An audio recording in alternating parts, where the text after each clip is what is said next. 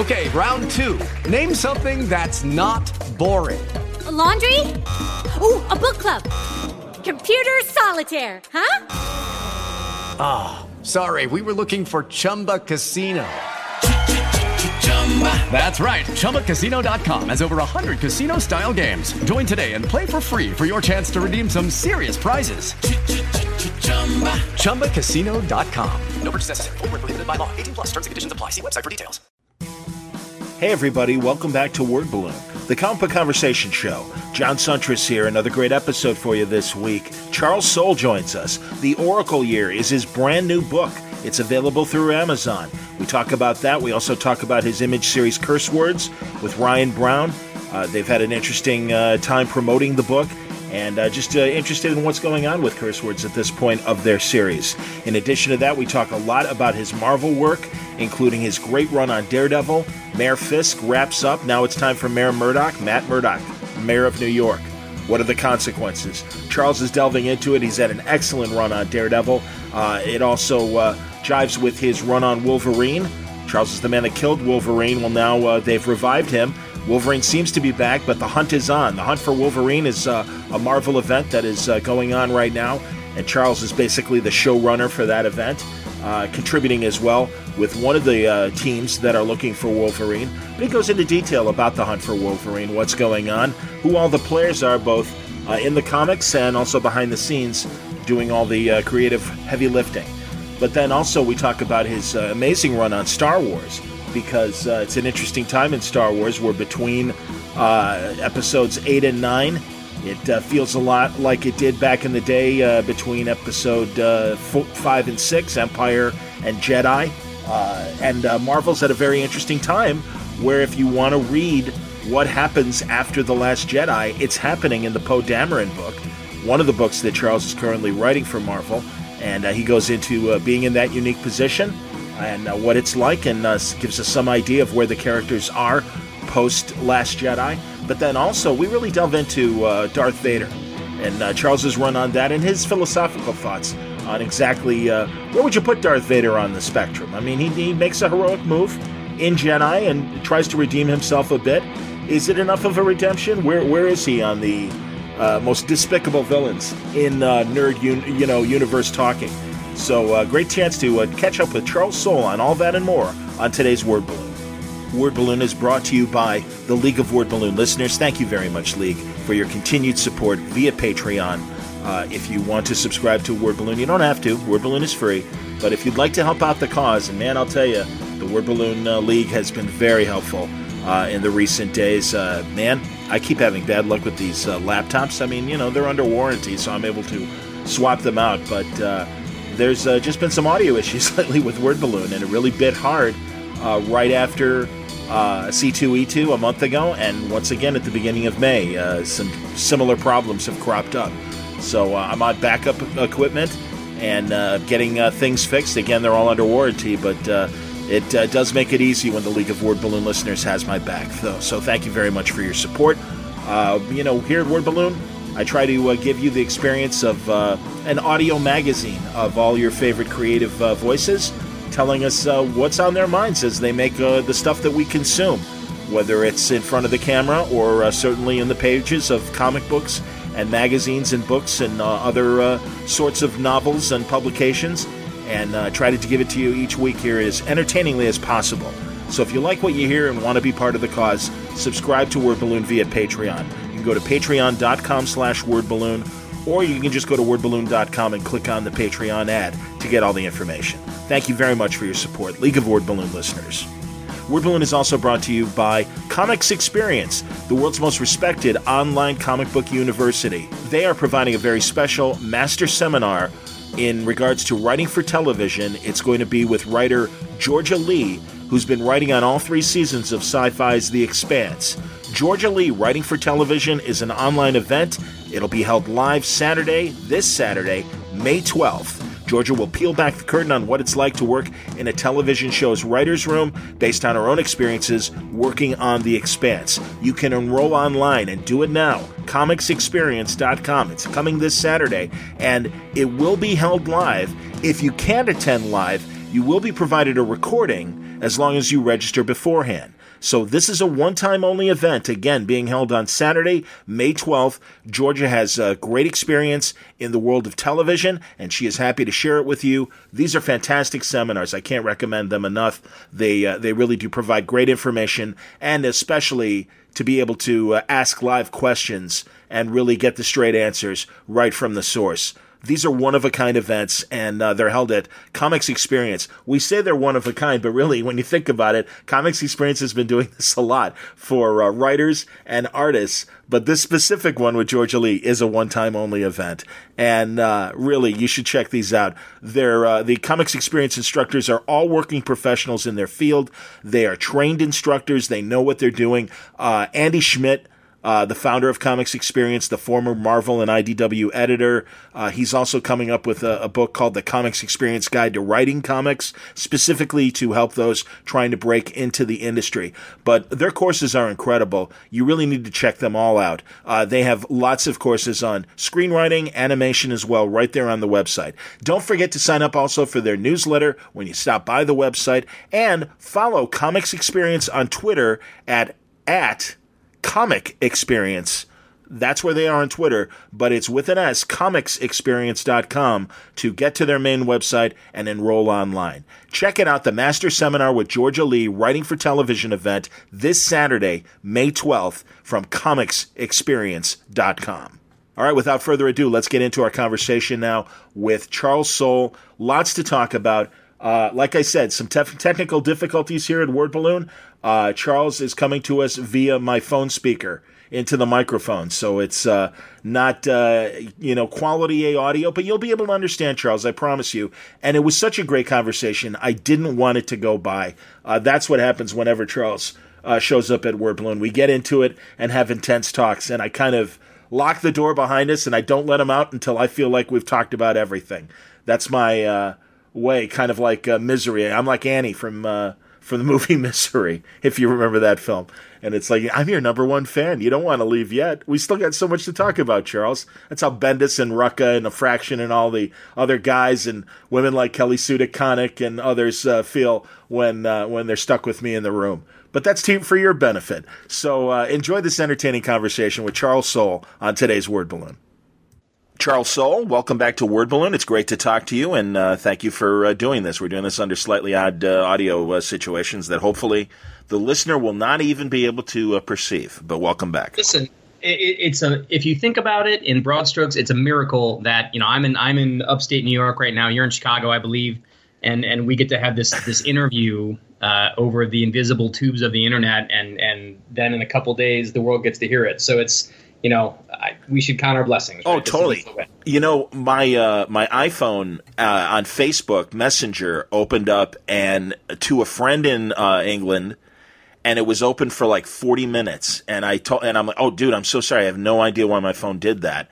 And my immediate thought was, God, this would have been like a $200 long distance call, totally, like in the 80s or whatever, in the 70s. Yep. No, we live in a time of miracles that have become commonplace to us. But it's great. I try to think about that stuff from time to time. Sort of think about the way it was when I was little, and how different it is now, and how amazing it is the things we can do. But I'm not sure that's exactly what we're here to talk about tonight. No. But it's worth acknowledging. And it's a worthy transition to curse words, where miracles happen all the time in the curse world's world.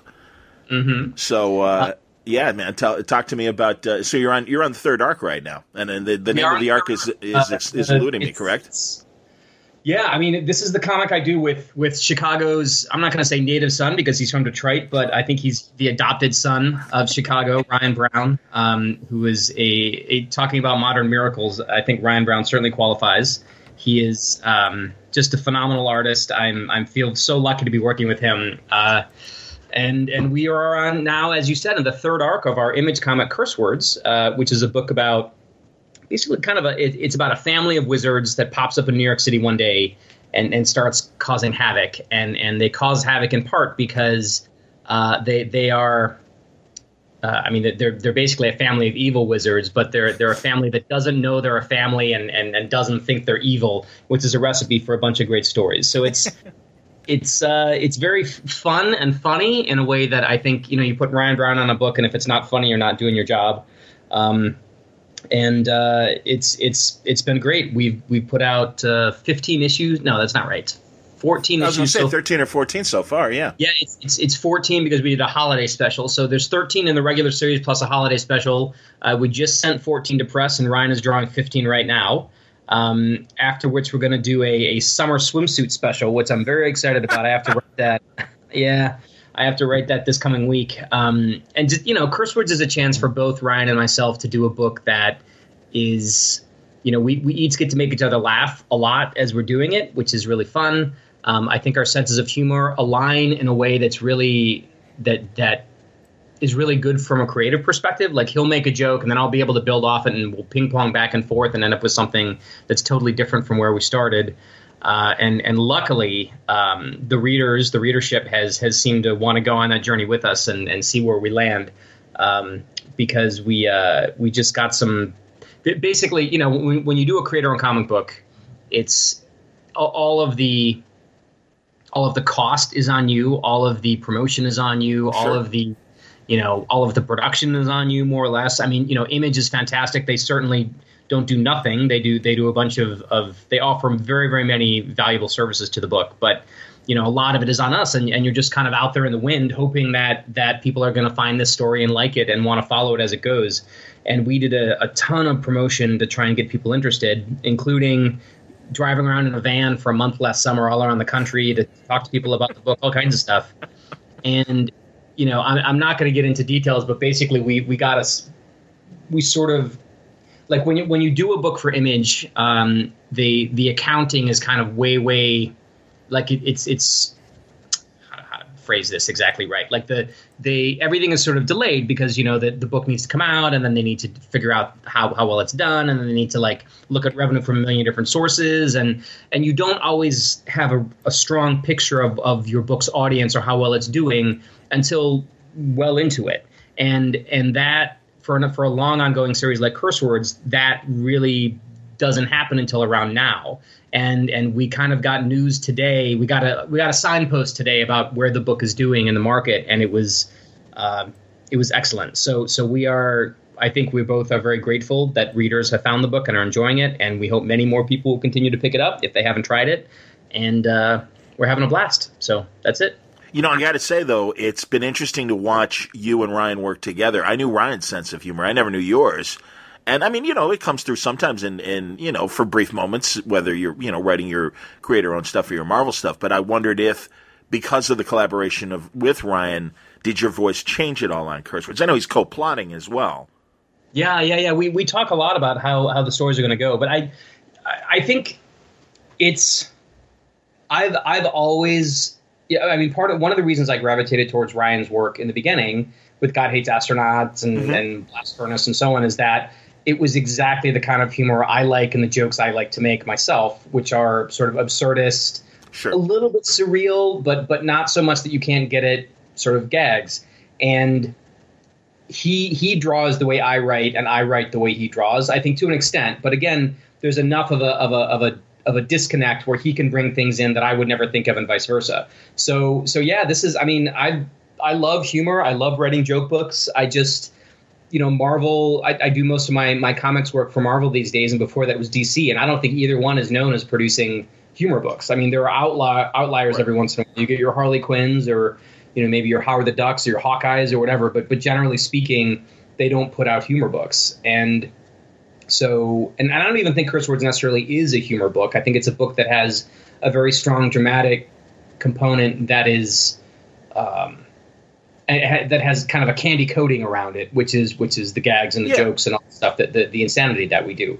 But I love humor books. If I could write lighter stuff all the time, I probably would. I just think that it's not something that the audience, particularly the superhero audience, really responds to, unfortunately.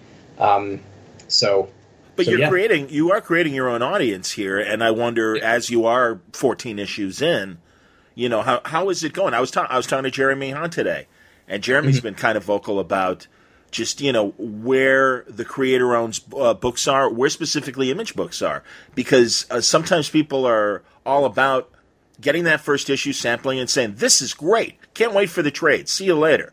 And then they're not going to get, 2 through 5, the first arc or something like that. Or, and I wonder, how, is the book doing okay? Is everything, again, this is... No, the book is doing incredibly well. And, it goes back to that signpost that I was talking about earlier, which, again, I don't want to get into too much detail about, but what it meant was that we are now basically fully funded through the full run of Curse Words. We will be able to complete the series. Fantastic. As we want to. Yeah. And so we've been very strategic about, not paying ourselves too much up front, not paying ourselves out like bonuses or whatever as the book's been going. We've been really trying to make sure that we have a war chest to finish the series first and foremost, because in our opinion, I think there's a lot of value in finishing like a 6 trade worth of, a 6-volume series, getting the whole thing out there. Because I know from another series that I just finished recently, Letter 44, a lot of people didn't even try that book until it was completely finished with all 6 volumes done. And now I hear from people who are like, oh, I've heard this is good and I'll try it because I know it's finished and I know it has an ending and I know I'm not going to get into something that I'll never be able to, never find out how it's going to end.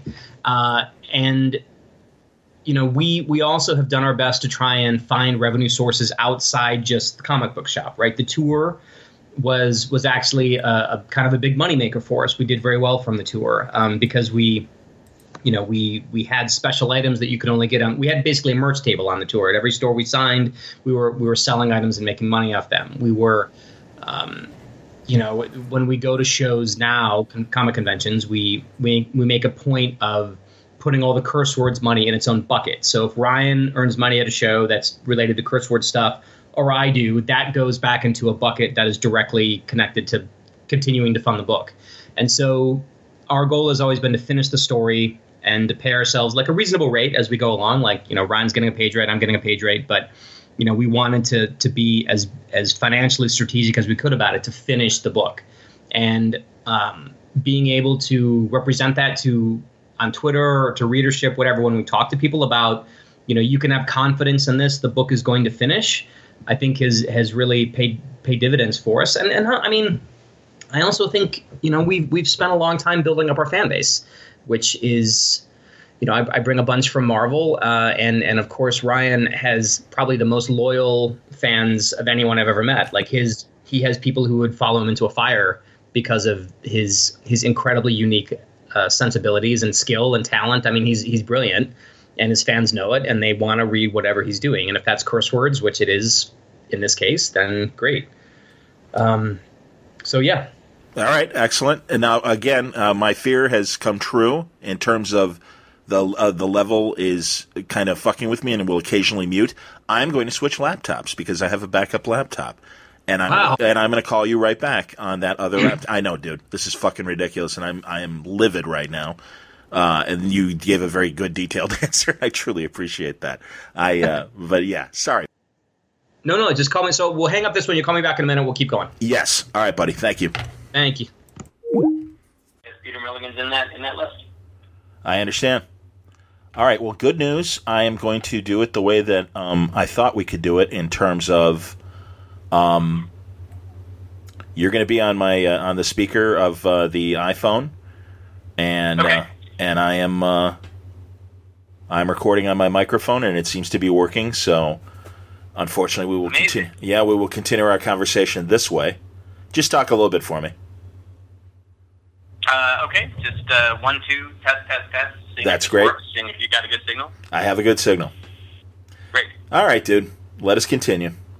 All right, so we just did our yak about Curse Words in full. So let's move on. Let's move on to the novel, please. Tell me all about the brand new. And again, I had to switch computers here. I'm going to ask you to kind of slightly fill in the introductory details while I'm bringing Amazon up to have a reasonable conversation with you again.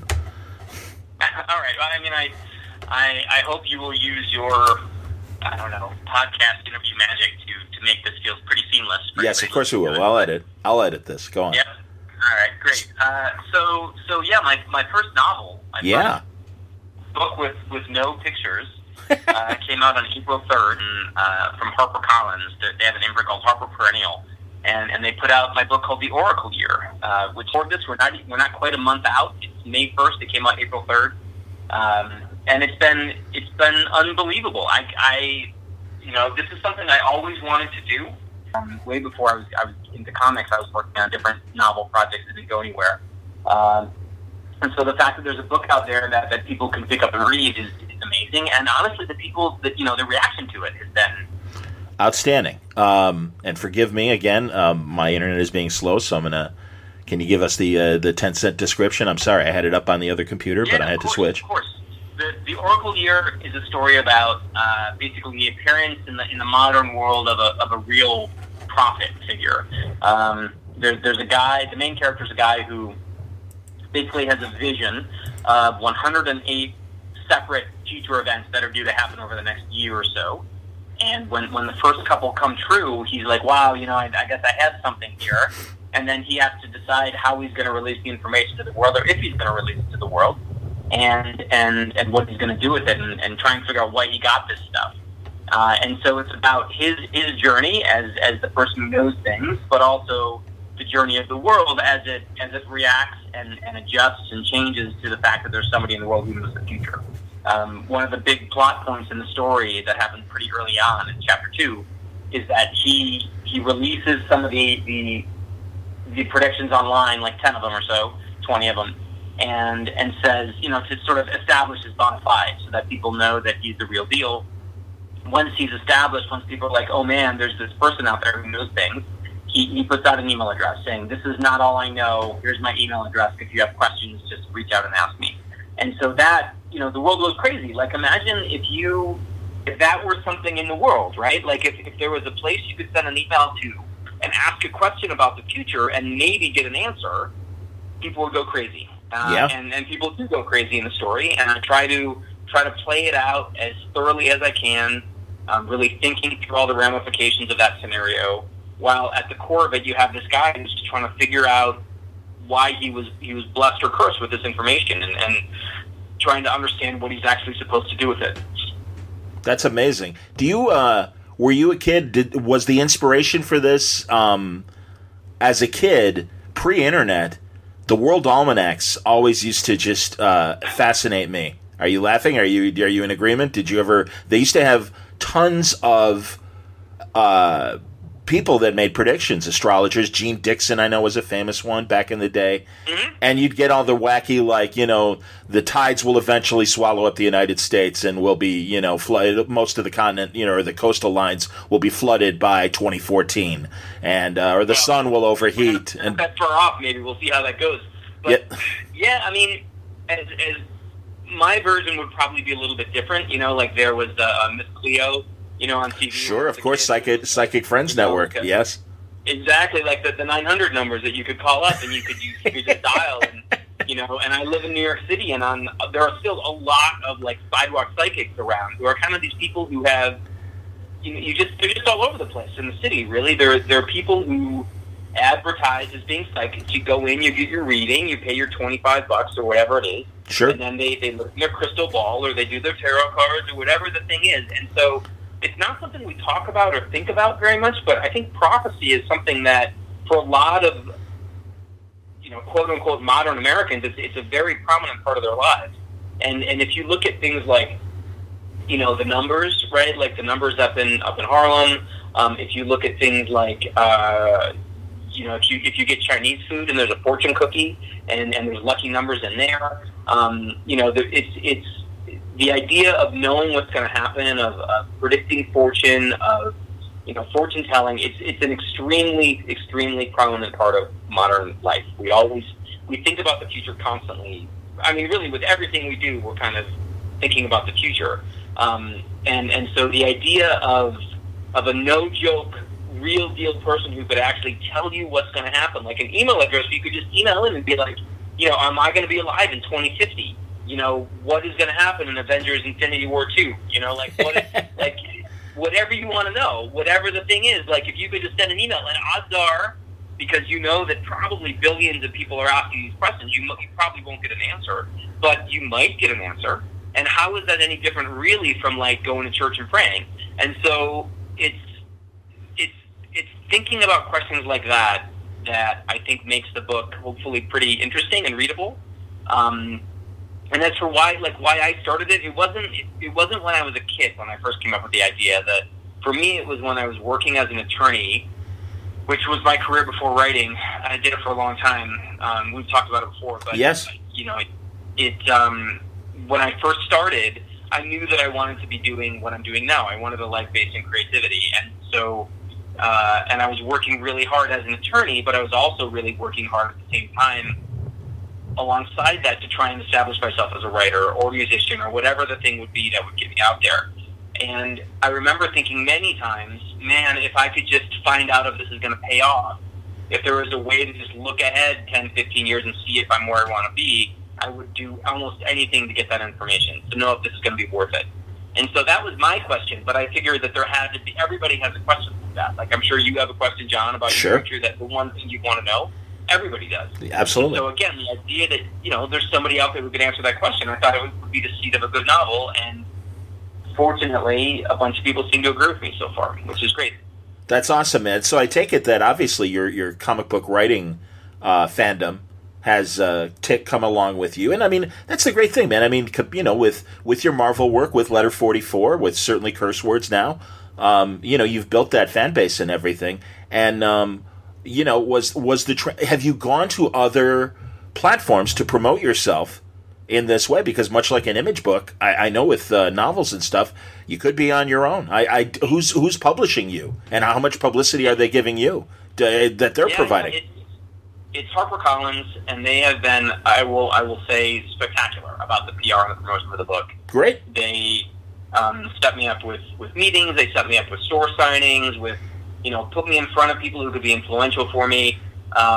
They have been nothing short of phenomenal for this book. And I think part of it is that, I'd like to think they thought that maybe they had a good book on their hands. They bought it and they made an investment in it, and they wanted it to do well. But I cannot say enough good things about the HarperCollins PR and marketing departments. They're awesome. But at the same time, you're completely right, that there's an element of that. Whatever they can do, I can add to that. And I did everything I could to try to bring my comics fan base over. I probably tweeted about it and Facebook and Instagrammed about it more than my readers really kind of want. But, I still run into people. Like, I did a show a couple weeks ago, and people were like, "Oh, you have a book coming out? So you could do everything you think you should. You can overdo it, and you're still not reaching everybody that you might want to." So for me, it's just, I felt like this was a really important opportunity, something that I've always wanted to do, something that took a lot of time and work, and I wanted it to really pay off, for me, but also for the publisher, right? Because it's the way that books work. I'm sure most of the listeners know this, but when you sell a book, you get an advance for it. So the publisher pays you a fee for like the right to publish the book, and you don't have to pay that back. So it's yours no matter what happens. If it sells one copy, if it sells 1 million copies, you get that amount of money. If it sells 1 million, you also get royalties. You get some chunk of the 1 million sales. But if the publisher takes a bath and it only does sell 1 or 10 copies and they lose all their dough, it's not on you. So, but I want to write novels for a long time, and so I wanted to make sure as much as I could, I wanted to influence the process so that I could try to put eyes on this book. And so I did like everything from like silly PR things to pre-order incentives to taking trips that were taking time out of my life to go places where I could hopefully meet booksellers and other influential people to try and get them interested in the story. And I put as much into this as I put into anything I've done in my writing career, because it's a big deal. If you're like if you're a big time novelist, which I'm not, but if someday I might be, it starts with each book builds on the next one. So why not give it as strong a foundation as I could? Understood. And it's right now, as you say, it came out at the beginning of April, and it's $12.99 for the Kindle version, $13.99. I'm looking on Amazon. I you'll forgive me, but I'm a big Amazon guy. Listen, Amazon's great for this stuff because, for better or for worse, Amazon sells, I think, 70% of the books sold in the country. Sure. So, listen, I love Barnes & Noble, and I really love indie bookstores. Sure. But the market is the market, and I've tried to give love to every portion of that, and especially the indie stores, who I just think are phenomenal people and who love books. But ignoring Amazon's influence is like, it's sort of, I would even go so far as to say it's sort of suicidal as a novelist. Like, sure. You can't not take that into account when you're trying to break your book and think about your book. And so, I definitely try to send people to Amazon to review it. I track the numbers on Amazon very closely about where it is sales-wise. Like, the last time I checked, I think it was like 1,000. It was the 1,767th best-selling book on Amazon. That's cool. Hey, that's great. Yeah.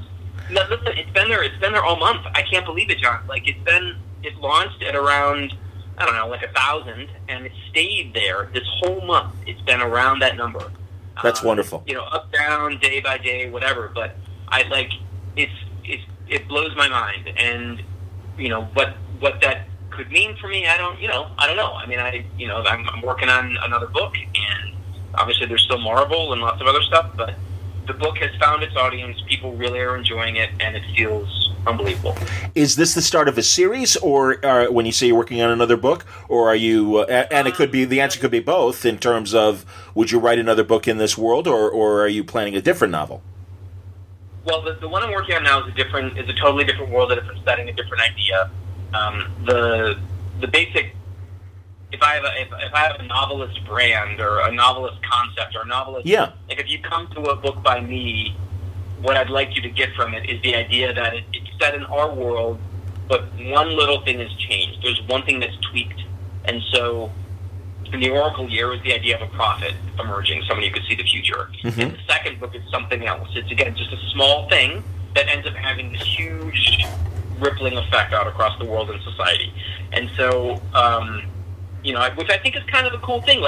So all right, what's the thing you decided to do in the next book? And it makes for a really quick, easy elevator pitch, which is good. It makes for, like a fun, easy, like a beach book, which honestly, I want to write beach books that are thoughtful. Like, I want to write a book that you could sit down when you're on your vacation or when you're on a plane and really enjoy the hell out of, but also take away some deeper thoughts from. Understood. And I don't think that's a bad thing, Totally. No, I agree with you. And again, we are entering beach book season, so this is great to know, and that's wonderful. Were you able to dictate with Harper the idea that you did want to be released in the spring, and that was the intent? And that's the question. No, I don't get to dictate anything with Harper. I mean, HarperCollins is the biggest publisher in the country, and which might mean the biggest publisher in the world. I'm not sure about that, but I know they're the biggest one in the United States. Okay. So they know how to sell books, and I'm not gonna get in their way, and sort of come in here as a debut novelist thinking he knows everything about book sales. But that said, we did have conversations about how to focus the marketing, right? Like what the core of the book, what it really was, what people might want to be interested in, and what they might want to read. We did talk a lot about that, and so there's positioning as far as how to talk about it in the various marketing materials, and that goes back to how I described it at the beginning, which is sort of everyone has this question about the future. What would you do? How would you feel if there was somebody out there who could answer it? And they were like, it was not a one-way street as far as that stuff. It was very much like, okay, let's talk about any ideas you have. We're here for you. Let's talk about it and figure it out. And I just, I know that not every author has that experience. Because I have a lot of novelist friends, and some people just feel like they write a book and they're thrilled to have it published, but then it's kind of just tossed to the wolves. And HarperCollins was not that way for me or for the Oracle Year, and I'll say it again, I couldn't be more grateful. That's wonderful, man. And again, back to the plot itself of Oracle Year, the Prophet's Circle is going to hit obviously, the president has something to say about this. There are televangelists that have a problem with this. And today's terrorist world. I think we'll get into it. And, of course, cyber spies, one of your favorite worlds and stuff. So that's, I mean, it makes sense. And as you say, this sounds like, the real world with a small twist and how the real world would react to something as remarkable as this. So I wanted to hit it on religion and economics and politics and pop culture and all of the different arenas that would be affected by something like this. And you can go down that rabbit hole forever. And I did for a long time, and then you just sort of dial it back and figure out, well, these are the ones that would be most interesting for people to think about and read about. And then hopefully it gels into a story, and that's hopefully what happened with the Oracle here. With Harper, were they happy to have that you have your obvious comic book fandom, or yeah. I don't think there's any question in my mind that I would not have gotten. My literary agent, who's the amazing Seth Fishman at Gernert, and then he wouldn't have been able to. I don't want to say he wouldn't have been able to sell. Like, the book is the book. Sure. I think he certainly had an easier time taking it to publishers and saying, this guy is a well-regarded writer of extremely popular pop culture figures. So saying this is the guy who writes Daredevil, this is the guy who writes Darth Vader, whatever it is, X-Men, people know who those people are. So they're like, well, okay, if Marvel gives him a shot at writing those, maybe he's a good writer, and maybe it's worth taking a look at his novel. And so I'm sure it opened. I know for a fact it opened doors, and the idea that I would hopefully bring some of my fan base over opened doors. But the proof's in the pudding. And if the book wasn't good, they wouldn't have bought it, and we wouldn't be talking about it. So I didn't get the Marvel work out of nowhere like that I had to work pretty hard for too. So absolutely. I think it's all just part of an ongoing process, and you build your career and you hopefully build fan base, and that doesn't happen from nowhere, right? It happens from good work and sustained effort and connections, big and small. So agreed. I also, you mentioned that you've got other novelist friends. Are they any named comic book people that are also novelists that you were talking to in terms of getting ready to do this? Honestly, there aren't very many. I mean, the one guy that I'm tight with is the amazing Fred Van Lente. Sure. If you haven't ever had on the show, you really should. Oh no, absolutely. Fred was just on a couple months ago with Action Presidents. So fantastic. Yeah, no, he's a veteran. And just a great guy. Incredibly smart, incredibly funny, incredibly good at, just a great writer and a great person. And he's been doing some books for Quark. He wrote a book called 10 Little Comedians, I know. 10 Dead Comedians. 10 Dead Comedians, thank you, yes. And then he has a new one coming out called The Con Artist, which is awesome. I got to read it as sort of like an advanced copy, and I blurbed it even because I liked it so much. And it's about a murder that happens at San Diego Comic-Con, and the main character is like a veteran comics artist, like the kind of guy, I'm not gonna I don't know, let me think of a guy who would be sort of, like a Steve McNiven or a guy like that, like a person who has had some massive successes in comics and just kind of goes in and he's like a veteran. Actually Steve's not a great example. Somebody more controversial, basically. Say that again? Somebody more controversial, possibly? No. Like a guy who is known as a rock-solid, incredibly great artist. Sometimes he's on the biggest thing ever, and sometimes he's just sort of, he doesn't feel like being on the biggest thing ever, so he's doing something else. Okay. He goes to a lot of shows. He's always around. I don't know. I'm trying to think of who that would be. Yeah, but I think the audience gets that kind of guy. Absolutely. Yeah. I probably shouldn't have named McNiven actually, I think, is a good example. Because I think you're right. I think sometimes he gets the big assignment, and sometimes it's just no, I want to do my own thing, or more importantly, I just want to do a Captain America run or whatever. Yeah. I think that's fair. Or even like Ron Garney, who I did my Daredevil run with. Very nice. Like a veteran who's incredibly good and has earned their right to just sort of take the gigs they want to take. And so he goes to San Diego Comic-Con, and he's got a table, and he's doing his work and doing his commission, stuff like that. And then somebody who he has kind of a beef with gets murdered. And the police immediately zero in on him as the most likely suspect, and so he's got to sort of navigate it and it's all done in this really great with the con as the backdrop. And we all know San Diego Comic-Con. I mean, you've been to San Diego. Oh yeah.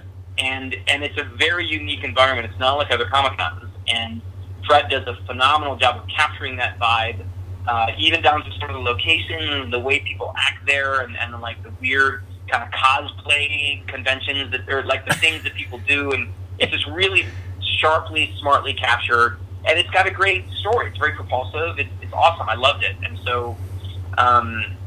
So Fred is a novelist that I know personally very well, who also is a comic guy. But other than him, there aren't many. I mean, Neil Gaiman, Mike Carey, Brad Meltzer. Oh, yep. And certainly Rucka. Actually, I know Meltzer. He's the other guy I know well. But I don't, he's so much of a novelist, and he does so little comics work in comparison. But True. He did the great Grant Arrow run at Identity Crisis, So yeah, and I think he would probably be mad at me if he heard me say that he wasn't a comics guy. He's a huge comics guy. But yeah, I know him. He's actually been a massive mentor for me. He blurbed Oracle here. He's been incredibly supportive. He's one of the best human beings in the world. Agreed. But yeah, I mean, and Scott Snyder, who I'm super tight with, he did right. He wrote novels before comics. That's right. And Greg Rucka too. I would love it if he came back to it. Joe Hill. Certainly Joe Hill, absolutely. Yeah, I don't know Joe Hill well. I've met him a few times, but I don't know him that well. But anyway, the point is, of all the universe of comic writers, there aren't that many who do this, who write novels and crossover as well. So it's hard. I get it. Finding time and motivation to write a book is not an easy thing to do. So what's the plans to promote Oracle Year? Are you going to go on a multi-city book tour? I mean, in a way, during Pub Week, which was the week of April 3rd, I did the initial release day signing here in Brooklyn, and then I flew to Dallas, and I was there, and then I flew to Chicago, and I did some other stuff with C2E2, and then I actually came back to New York for my sister's wedding, so that was a pretty big week. But I'm doing sort of scattershot events instead of just doing one big tour in a concentrated way, over a month or something like that. Sure. Because I go to a lot of comic shows, right? Right. And a comic convention is a chance to meet, I don't know, 1,000 people or 5,000 people or whatever the number is, and I can tell them all about the Oracle Year. I can have the book there. I can do all kinds of stuff. So it's a little bit of a mix. I mean, I am doing store signings. I was just in Austin this past week to go to Book People, which is an amazing store there. Next week I'll be in St. Louis for part of a book festival they're having. I'll do Book Expo in New York. But I'm also doing shows like the Denver Comic-Con, Phoenix Comic-Con. I'll probably be at San Diego a bit, and then New York, and different shows over the fall. So it's a combination. I like doing store signings, but I also feel like you sign at the bookstore and you're meeting 50, 100 people if things go well, and at a Comic-Con you can meet 1,000 people easily these days, and maybe some of those people only really care about my run on Swamp Thing or Daredevil or whatever, but each one of those people is also a potential convert to reading the Oracle here. So we discussed it. I discussed it with the publisher HarperCollins, and it just seemed like why reinvent the wheel?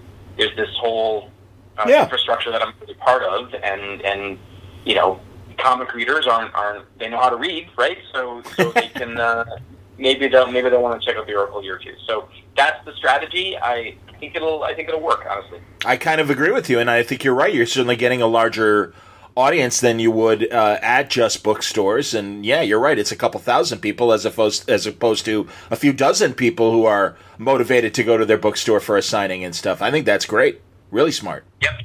Excellent, man. That's great. Well, I hope it's a big Oracle Year for you. I think that's the plan, man. I think that's wonderful. Let's move on to Marvel, where lots is going on. So you kill Wolverine, and now you bring him back, and that's about to be up and running, correct?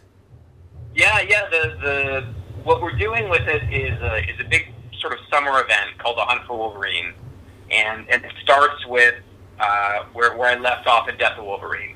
When Stephen Niven and I killed him in our 2014 book, Death of Wolverine, he was left sort of entombed within a big adamantium statue of himself, and which seemed kind of iconic and appropriate considering who he is and who he's always been.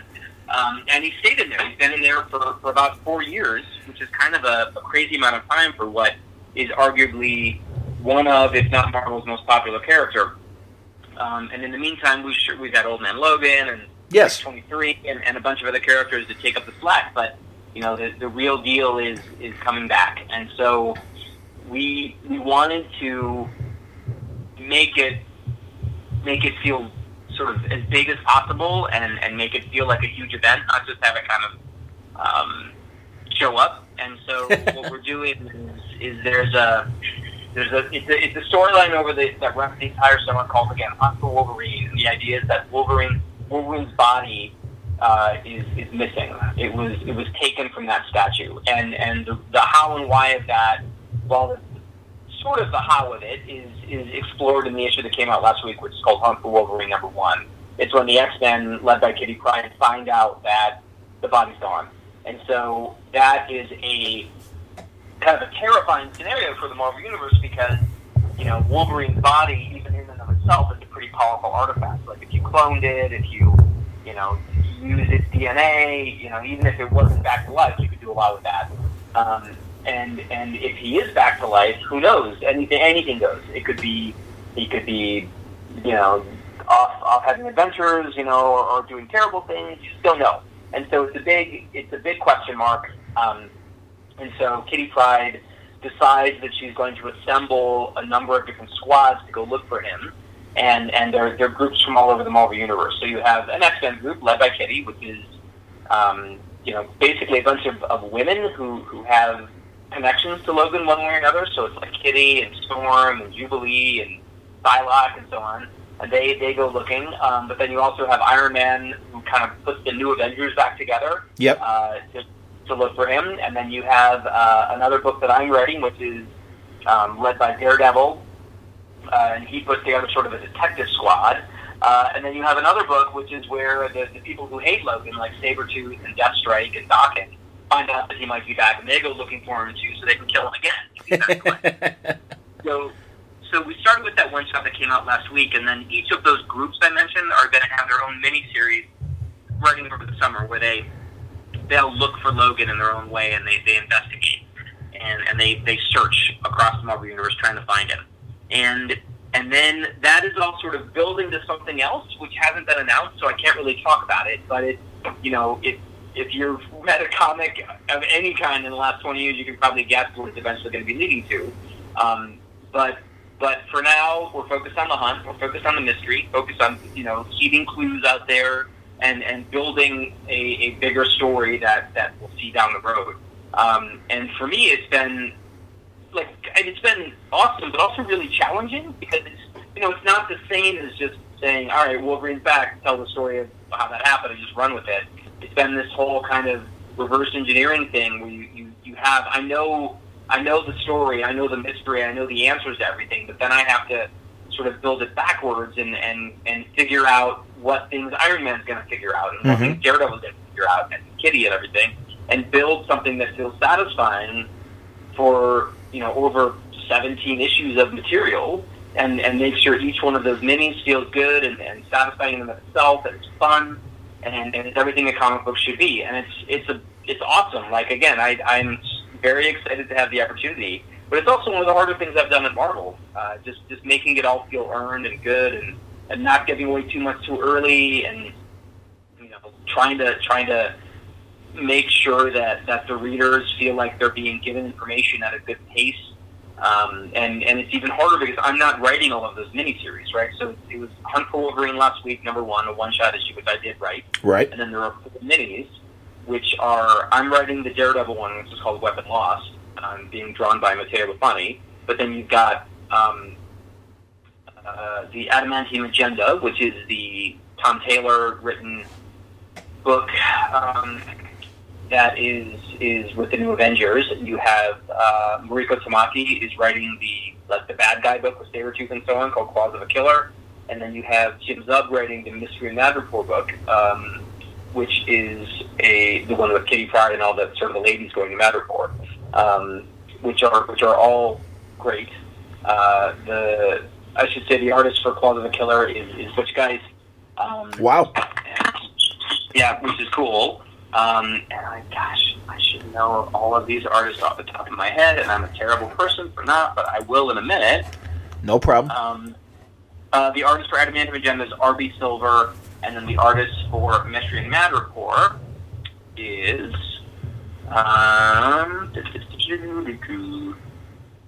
Tony Silas.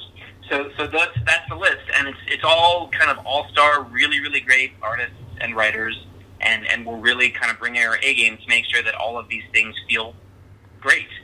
So, it's really cool. I'm excited about it.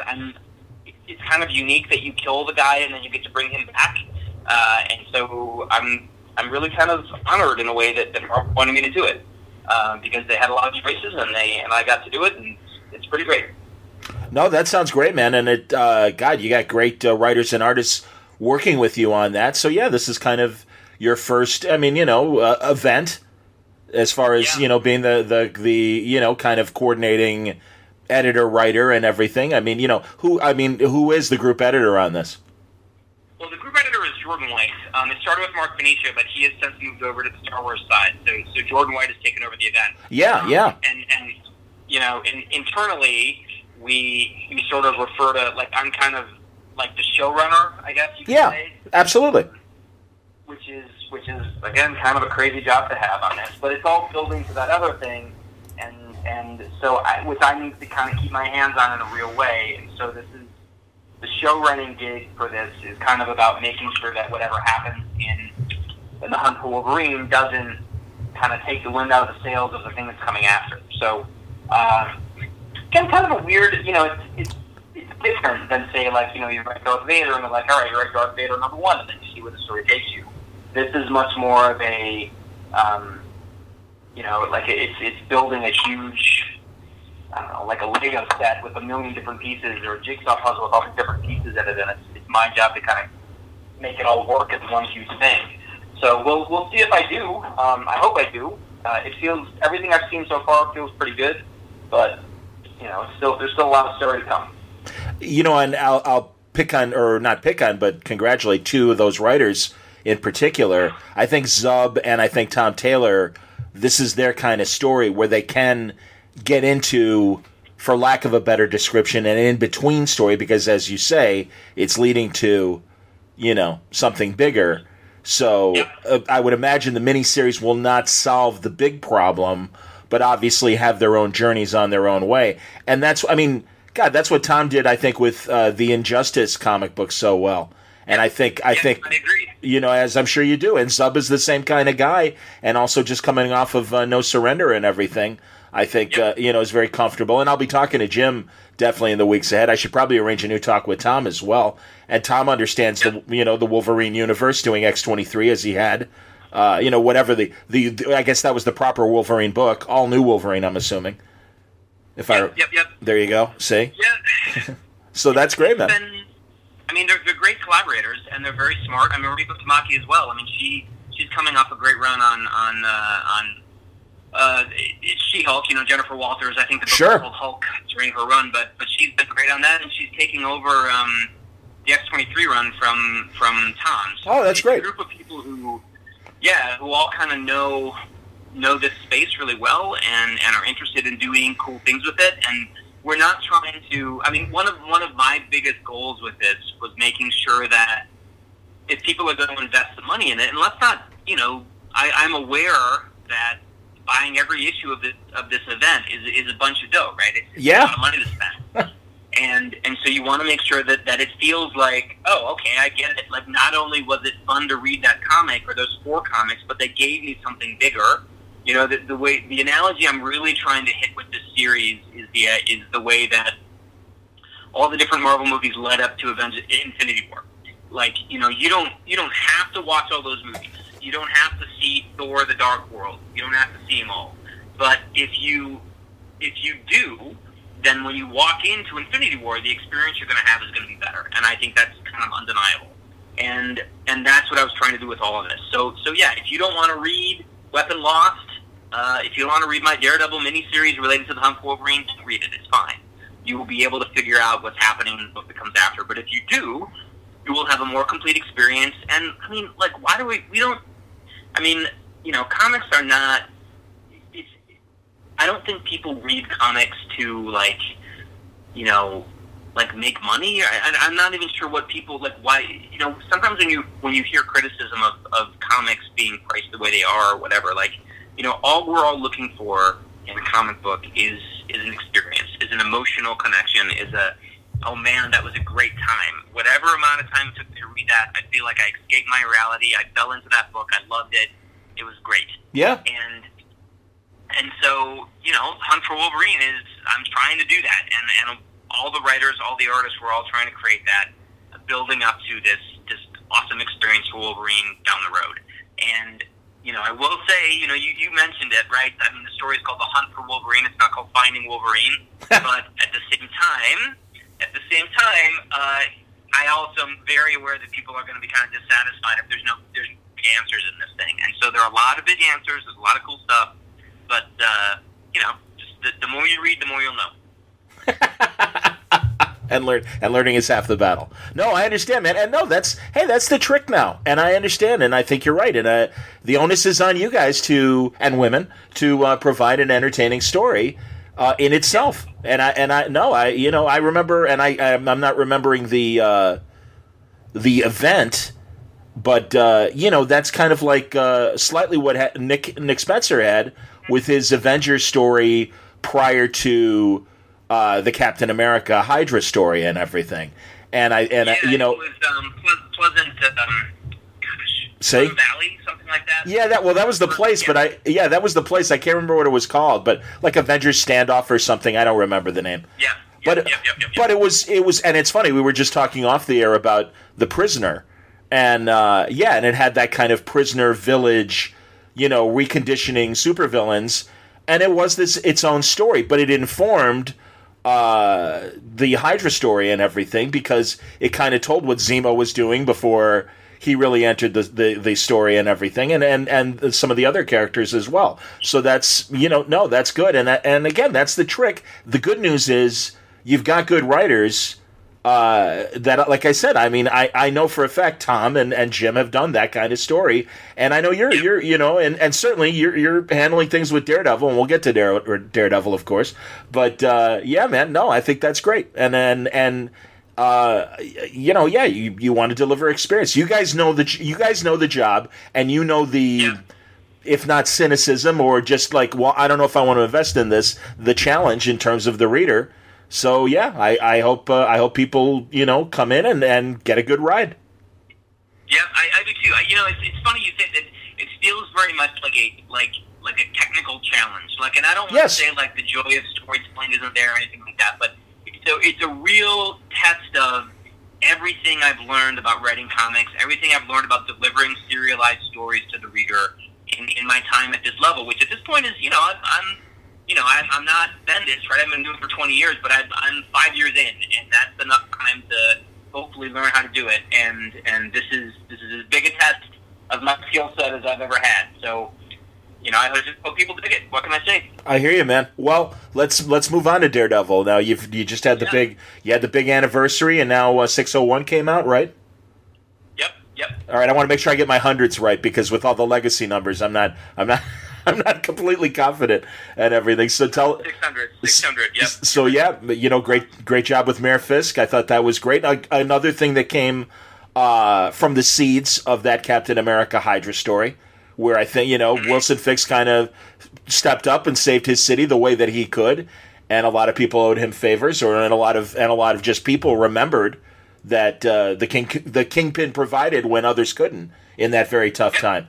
So moving forward, what can you tell us about what's going on with Daredevil these days? Well, what's happened right now is we had Mayor Fisk, which was a big 6-part story that ran through 595 and culminated in 600, which had this big kind of the issue ended with a big kind of a classic Daredevil Kingpin beatdown, where the Kingpin kind of picked up a sledgehammer and went to town on Daredevil. and won, and basically said, look, man, the people chose my kind of hero. Like, I'm the hero the city chose. And so get out. Like, this isn't your place anymore. Like, let me do what I want to do for the city. And he's presenting it not as like, let me turn the city into a like criminal riddled hellhole. Like, let me execute my vision for the city. Like, you just, I'm just sick of you and your kind of chaotic, think you can do whatever the hell you want vigilante viewpoint. When I love New York and I want to do something good for it. So he sort of won, and then he went out to sort of make a big speech in Central Park to the people, and then he was immediately riddled by arrows. The Hand had come to invade, and they shot Kingpin up with like 20 arrows, and he collapsed and was whisked away to the hospital. And in the other storyline in the arc, Matt Murdock, Daredevil's alter ego, had become the deputy mayor of New York. And even though in real life the deputy mayor doesn't become mayor when the mayor's incapacitated, I sort of used a legal loophole in Marvel law and different stuff to make Murdock the mayor while Kingpin's incapacitated. So that started. So Mayor Fisk was $595 to $600. Then 601 begins the new arc, which is called Mayor Murdock. And so you've got Matt Murdock sitting in the chair in City Hall, running the city while the Kingpin's in the hospital and the Hand has invaded the whole everywhere. Right. And so you've got ninjas on the Empire State Building. You've got ninjas on the George Washington Bridge. You've got ninjas at the Javits Center. They're everywhere. And so now Matt has to figure out what the hell he's going to do. And, there are a lot of cool twists and turns. There's a lot of cool cameos. Mike Henderson is drawing it, doing an amazing job. And I think it's some of the most fun Daredevil stuff I've done. And I'm, it's just Daredevil is such a great character. I've been on the book for a long time at this point. It's one of the longer runs. I feel like if you're lucky, you get to tell a long Daredevil run with a lot of great, cool evolutions for the character, stuff that nobody else has done before. And I feel like I've pulled it off. So, I'm Daredevil is always kind of I feel like Daredevil should sell as well as Batman. It never does. Daredevil sells, a third of what Batman does, generally speaking. But it's such a great challenge for a writer, especially when you look at the legacy of writers who've done it. Bendis, obviously, but also so many more. Mark Waid, Frank Miller, Baker, and Diggle, and Ascenti. Like, it is a murderer's row of incredible writing talent and artistic talent as well. I'm really happy that I got a chance to do it at all, and I hope that I've been doing it justice.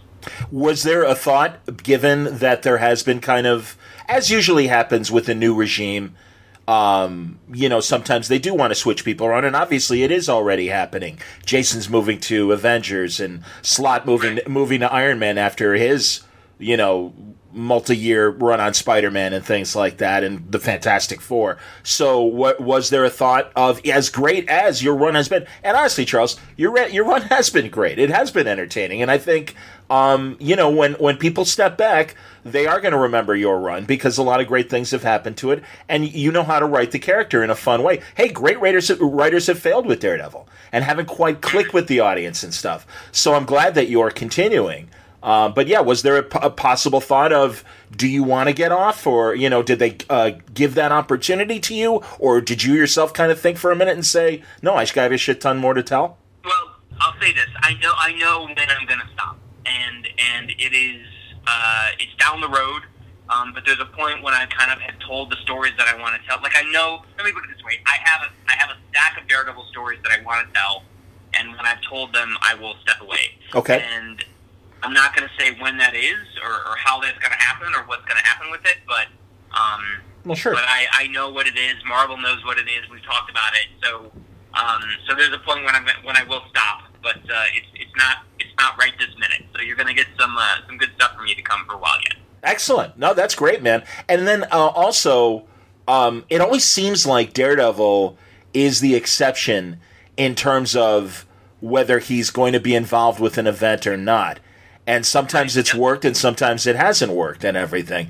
And so without knowing whatever, big machinations are going on in as far as, the line in general and where it might be moving to the next big event and stuff. As you say, Matt's going to be involved in this Hunt for Wolverine.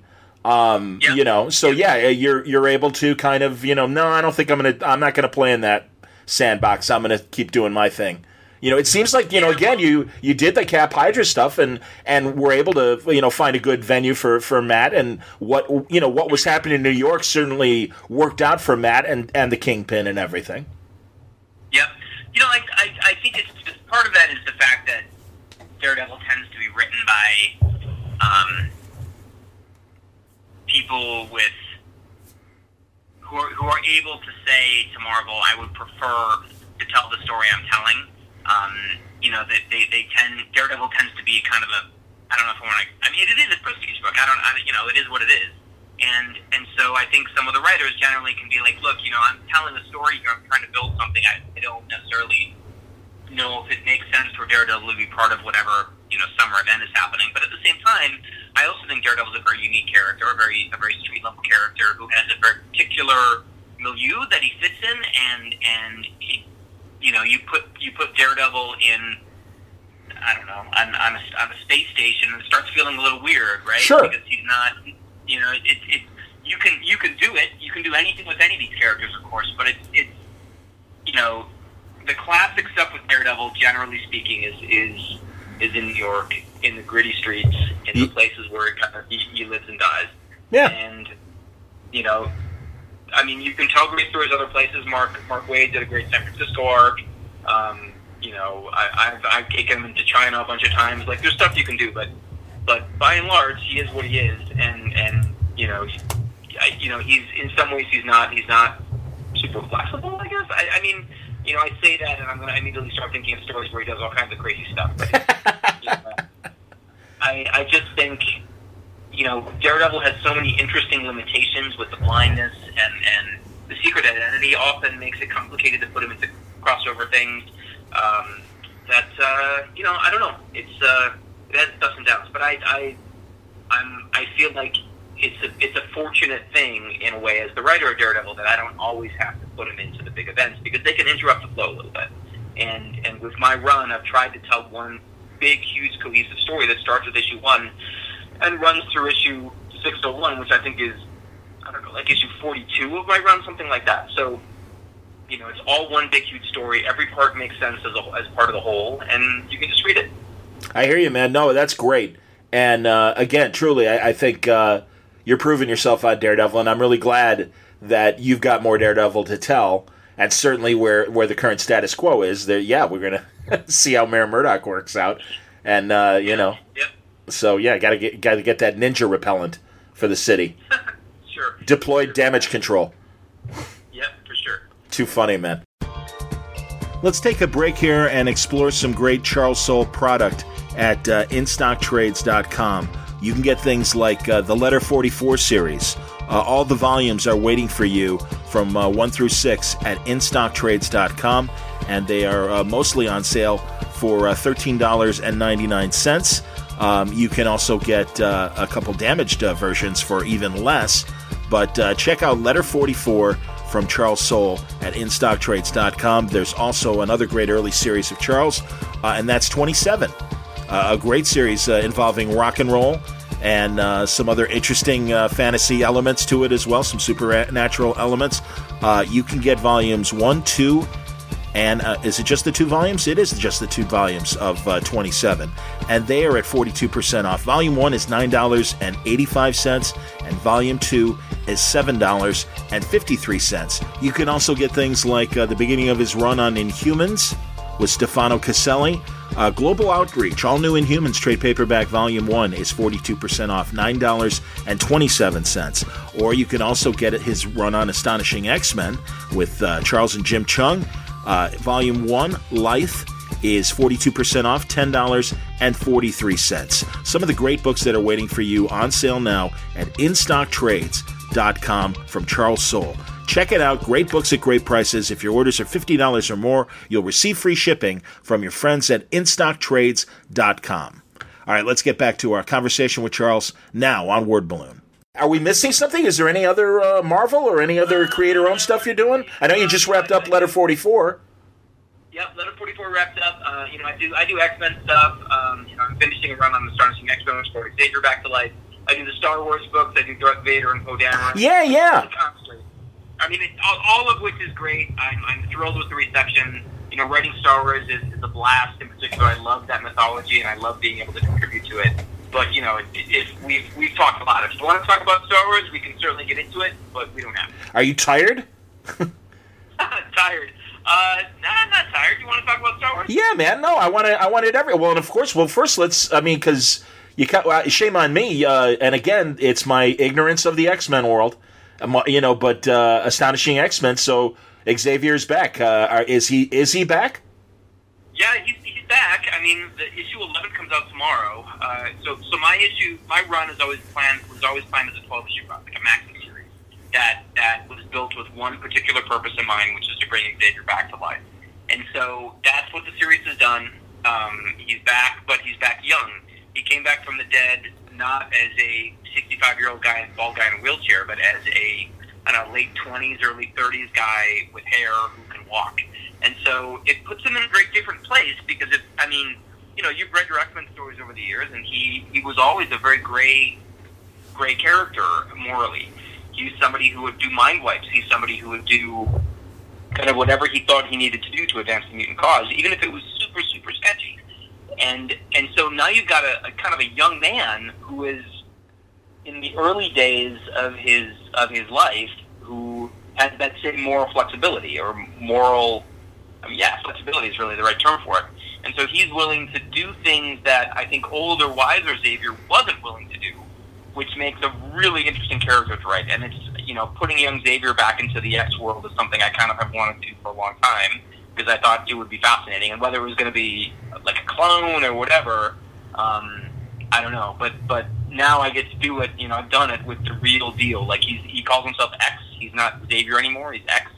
And he's super cool and very kind of dodgy in a lot of ways. And so issue 11 is out tomorrow, drawn by Ron Garney, and then issue 12 comes out by Gerardo Sandoval, which is out in a bit. That wraps everything up, at least as far as my run goes. And so it's been really fun to write a series that I knew had a defined endpoint with 12 issues, because you can build it and sculpt it, and you don't have to really necessarily think about what I'm going to do if this goes for 50 issues. Like, you do it, and you write it, and then you has a beginning, middle, and end, and that's it.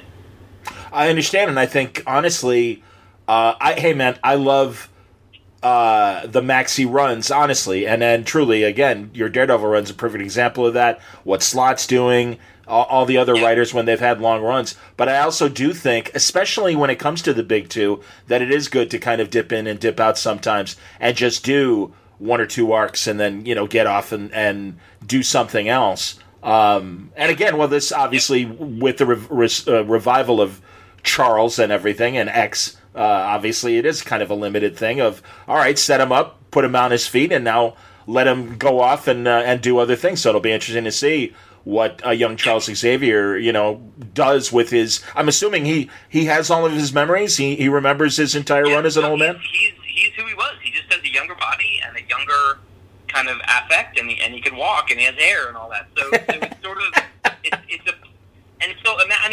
just you're not an old man, but you're not. I'm not a young. No, I'd be happy to be 20 with my memories now and have a chance to. Sure.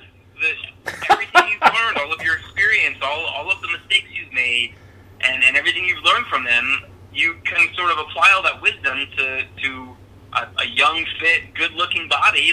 That's pretty great. So we'll see what he decides to do. But I think it's a great character opportunity for writers, whether they're me or other writers at Marvel, to have Xavier, because I love the sort of template of Xavier, right? Like the version of him that we've seen for a million years is great. The mentor figure, yada yada yada. But we've had so many other sort of mutant X-Men mentors step over the years. Yes. Whether it's Cyclops or Kitty or Storm or you name it, Jean Grey. That I don't know if we need Xavier in that role anymore, and he becomes sort of a stodgy, grumpy dad figure. And now, this new version, I think there's a lot of things you can do with him, and I look forward to seeing where the Marvel Universe takes him. In your 11 issues, Has Magneto commented on this? Has Juggernaut commented on this? And well, nobody. The storyline takes place in a very short amount of time. So even though it's 12 issues, it takes place in about 3 days, 4 days. Okay. So the Marvel Universe at large does not know that Xavier's returned yet. The team is cool. It's like Bishop and Psylocke and Old Man Logan and Mystique and Rogue and Gambit, Archangel. And so it's a really fun group. It's been a blast to write them. But as far as Colossus and Kitty Pryde or the kids in the school or whatever, nobody knows that he's back. And so when the run is done, we will see where that leaves him. If he starts being integrated into other teams or whatever's going to happen, it's going to be there. Okay. But my job again was just sort of to bring it back to life and then see what happens from there. What did Old Man Logan have to say about it? Has he had a chance to have a conversation with young Charles? Yeah, absolutely. He's very suspicious of him. Sure. Since the Charles in his world was, he knows everything Xavier did and everything he got up to, and he's not sure. And nobody, the way he came back was sort of unusual. He essentially took over Phantom X's body and left Phantom X's spirit trapped in the astral plane, which is, kind of a questionable thing to do. But very much in keeping. I feel like that's very much in keeping with the sort of activities Charles Xavier would do. If he thought it was justified, he would do just about anything. And so you look at Mystique and Old Man Logan, and they're like, this is sketchy stuff. And so it's really about playing that out, making it feel earned and justified. But again, not answering every question, not answering everything about young Xavier and X and what he's going to be. Just kind of setting him up, and maybe I write him, maybe other writers do, and we'll see where it goes. Interesting. That's great, man. No, that sounds amazing. And eventually I want to get to Infinity War, but as you say, we mentioned Star Wars. And yeah, man, last time we talked, you talked a lot about, you were just getting started with Peo Dameron. Yep. And that series. Right. And you're doing Vader as well. That's right. Now, the Vader book, I wrote a Vader script today, actually. And it's super dark. I turned it in, and I was like, man, I don't know. This one, even for a Darth Vader book, this is a very dark story. And there's infants in jeopardy and all these things that kind of creep me out. But it's the character. That is the kind of stuff he did, and shying away from it, I don't think it does him any favors as a character in the larger pop culture landscape. And that's sort of the job I was hired to do. So I wrote a terrifying story about Darth Vader doing really, really evil things. But we'll see. Where do you put him? Where do you put him on the evil spectrum? Is he on the Red Skull, kind of reprehensible? As you say, he killed children and stuff. We saw it happen in the third prequel and everything. So yeah, but there was always that glimmer of the hero he was. And certainly, sort of redeems himself in Jedi. But, where is he in your mind as far as the evil spectrum? I'll tell you what, John, I don't think that redemption makes, in the large, so I spend a lot of my time, because it's my job, thinking about Star Wars, the character arcs, where these people are. And I think that redemption, quote unquote, in Return of the Jedi is absolutely ridiculous. I get it. It's Luke's dad. He wants dad. He cares about him. But the idea that one act, Darth Vader personally killed thousands and thousands of people in the decades that led up to that moment. Yeah. And the Emperor killed more, presumably. Certainly did with his building the Death Star and all the other things that he did. But Darth Vader, with his hand, with his weapon, and the Force or whatever, killed endless people. And I've written a lot of those deaths personally, but there are many others. And so, I think he's as black as they come. I think he is a dark villain. His soul is irredeemable, and that's it. And I don't, and that's the character that I'm writing the story. And I think that, yes, Return of the Jedi, that moment works in Return of the Jedi, and but I think it's sort of it's a picture of Luke in this weird moment of delusion. It's something that he wanted to happen, that he thought was there. I don't think Darth Vader thinks he's redeemed himself. I think he did one thing, but I don't think it really makes up for all of the horrible things he did over the 30 years that he was Darth Vader, 20 years. So, I don't know. It's a very interesting thing. We could spend 2 hours on a totally different podcast talking about Darth Vader. No, I wanted to know, though, before you continued. So, yeah, go on. We can move on. Yeah, but as the guy who gets to write his adventures, and I put that in very, very sort of well-defined air quotes, he's a character who defines himself by his willingness to just do awful things, and I think he is steeping himself in murder and death and pain, so that he doesn't and transferring that to other people because it's what he feels himself.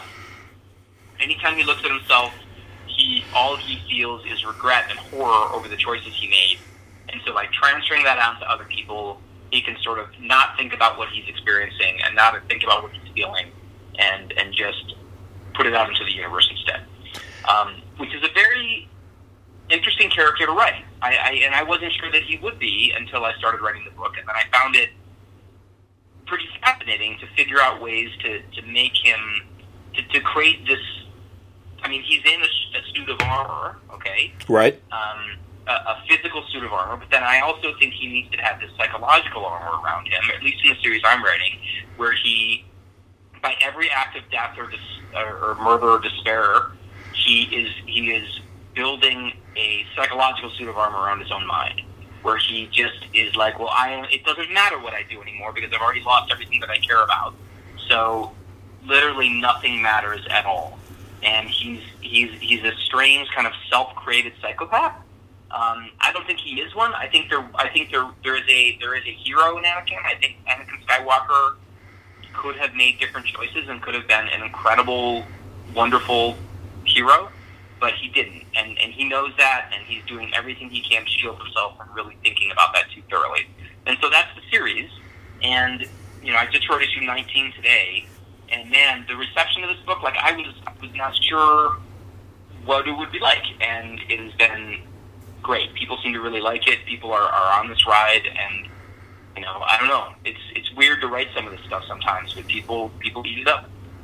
I'm not surprised, and honestly, I've only dipped in occasionally to the Marvel Star Wars books, but every time I do, all of you are doing such a great job. I mean, the art is beautiful, and that speaks for itself, but the writing is the real challenge to bring something new and something fresh, and certainly now, because we've had, when it was just the first 3 movies and then also the prequels, but now with all the different animated series as well, there is so much Star Wars. In fact, Art Franco and I were talking about that, and I get tired of Star Wars is its own thing, and kids don't understand, that we had to wait years for the story. It's like, yeah, we get it. No, that's fine. I mean, it's certainly our age group gets it.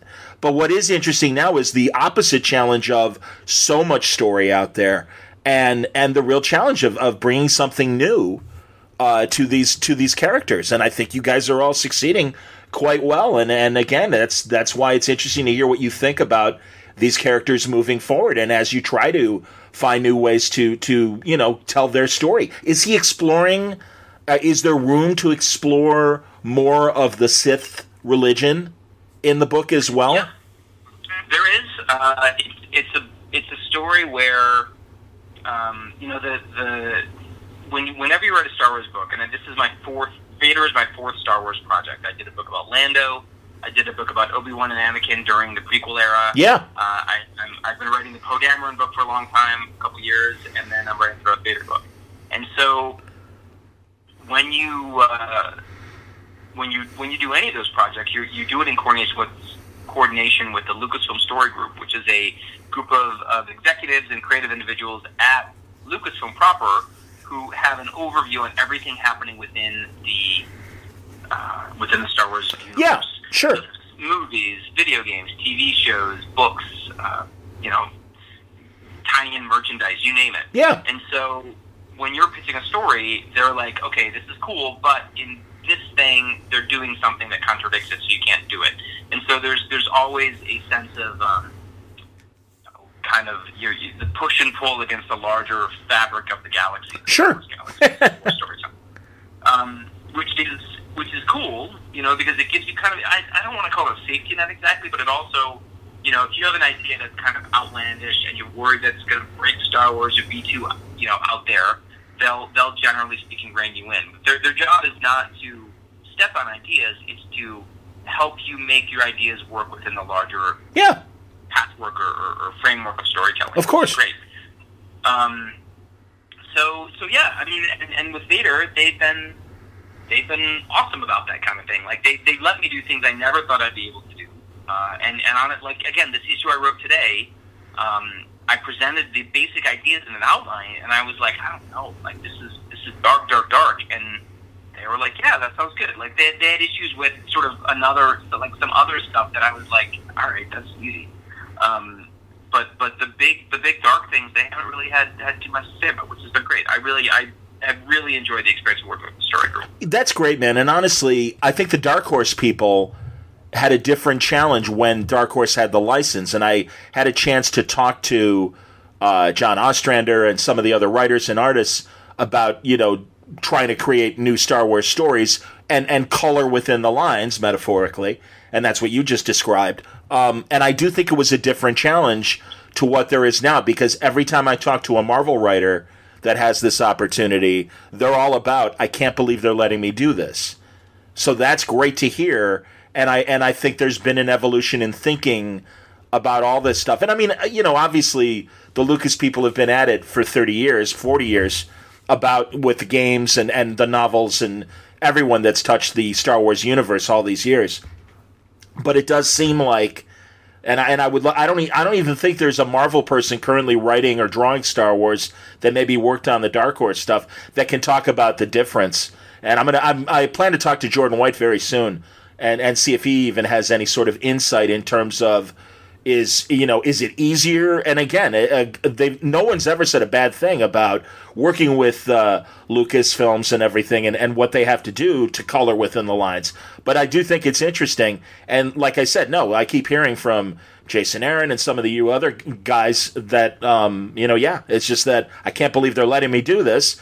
And the result is really good comics. And I know the fans are loving it. I'm aware that Deadpool and Star Wars are Marvel's two big sellers right now, biggest sellers. So that's awesome. I think that's great. Yeah, it's creatively, it's a blast. I mean, this is we all have kind of our things that really matter. Like my daughter's big thing. Probably I would say Harry Potter is her is for Star Wars. It's what she grew up with. Sure. She kind of is that to her that stuff is not. It's not a story. It's real.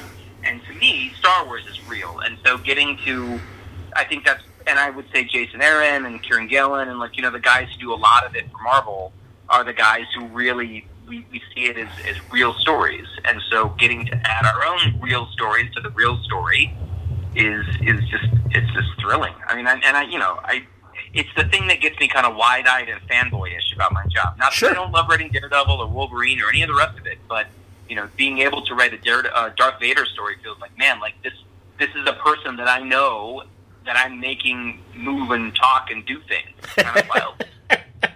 Understood, man. No, that's terrific. So Poe, let's talk about Poe for a second, because, and again, if I'm keeping you up and beating you to death, because I wanted to talk about Poe, and I also wanted to get to Infinity War as our final thing.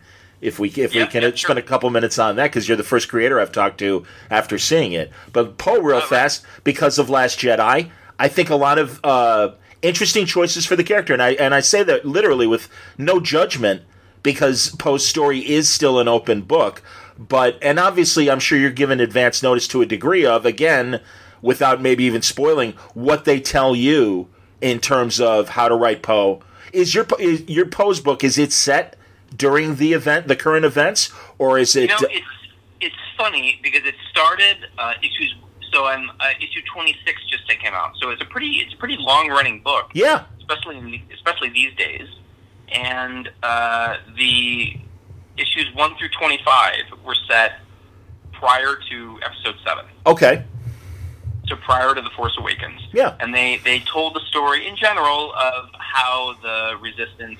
I mean, it's called Peo Dameron, but it's ultimately a book about the Resistance and Leia and how they all kind of get their act together and how they're preparing for what they expect will be a huge fight against the First Order. Because during the series, it's sort of in what I would characterize as a Cold War.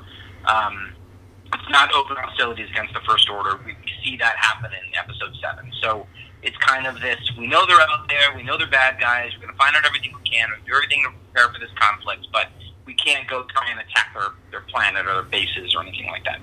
And so, which is kind of a cool setting. It feels like a Cold War, kind of like a spy movie thing where they're zipping around, going on these secret missions and trying to get intelligence and doing different stuff. And so that was issues 1 through 25, and then issue 26 flash forwarded ahead and is set actually after Episode 8.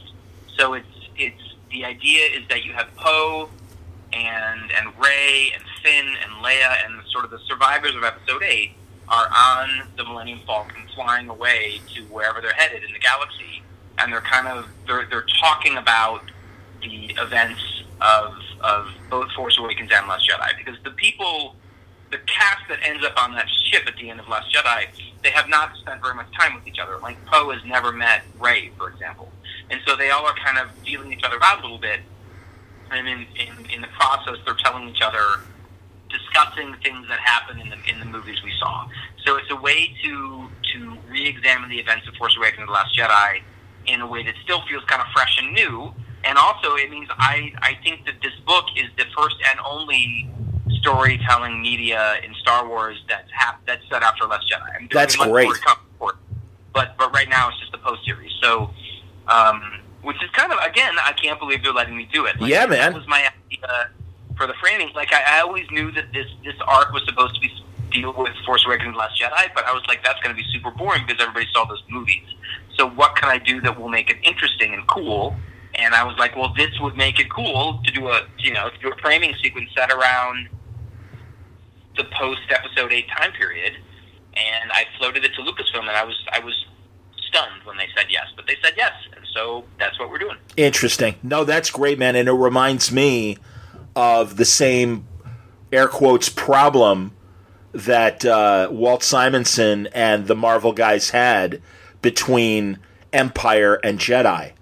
Because it was the same thing of, all right, we got to tell new stories, we got to keep the ball rolling, but we can't, fuck with what's coming in the movies, and it created some interesting stories, and again, I'm sure you feel the same way, and obviously maybe your co-writers on your Hunt for Wolverine thing have the same thing of that when you put up barriers story wise, that makes you think harder. And sometimes some really interesting ideas obviously come from that. That's exactly right. And either you get creative and you figure it out, or you feel like you're in jail and you can't get anything cool out of it. But I think writing out of corner. I generally speaking, as a writer, I think that restrictions and rules and boxes give you, if they're not too draconian, they give you room to move. They give you boundaries, like the example I always think of when I think of the way stories work and the way that having some boundaries can be helpful is when you go, like in the old days, there used to be things called CD stores or record stores, and particularly like a place like Tower Records, okay, and for you don't go to Tower Records every day, you go every once in a while, you go once a month, whatever it is. And in the preceding time, you're like, oh man, I really want to get that CD by this and this and this, and you kind of have a mental list of the things that you'd like to check out, and stuff you've heard on the radio, whatever it is.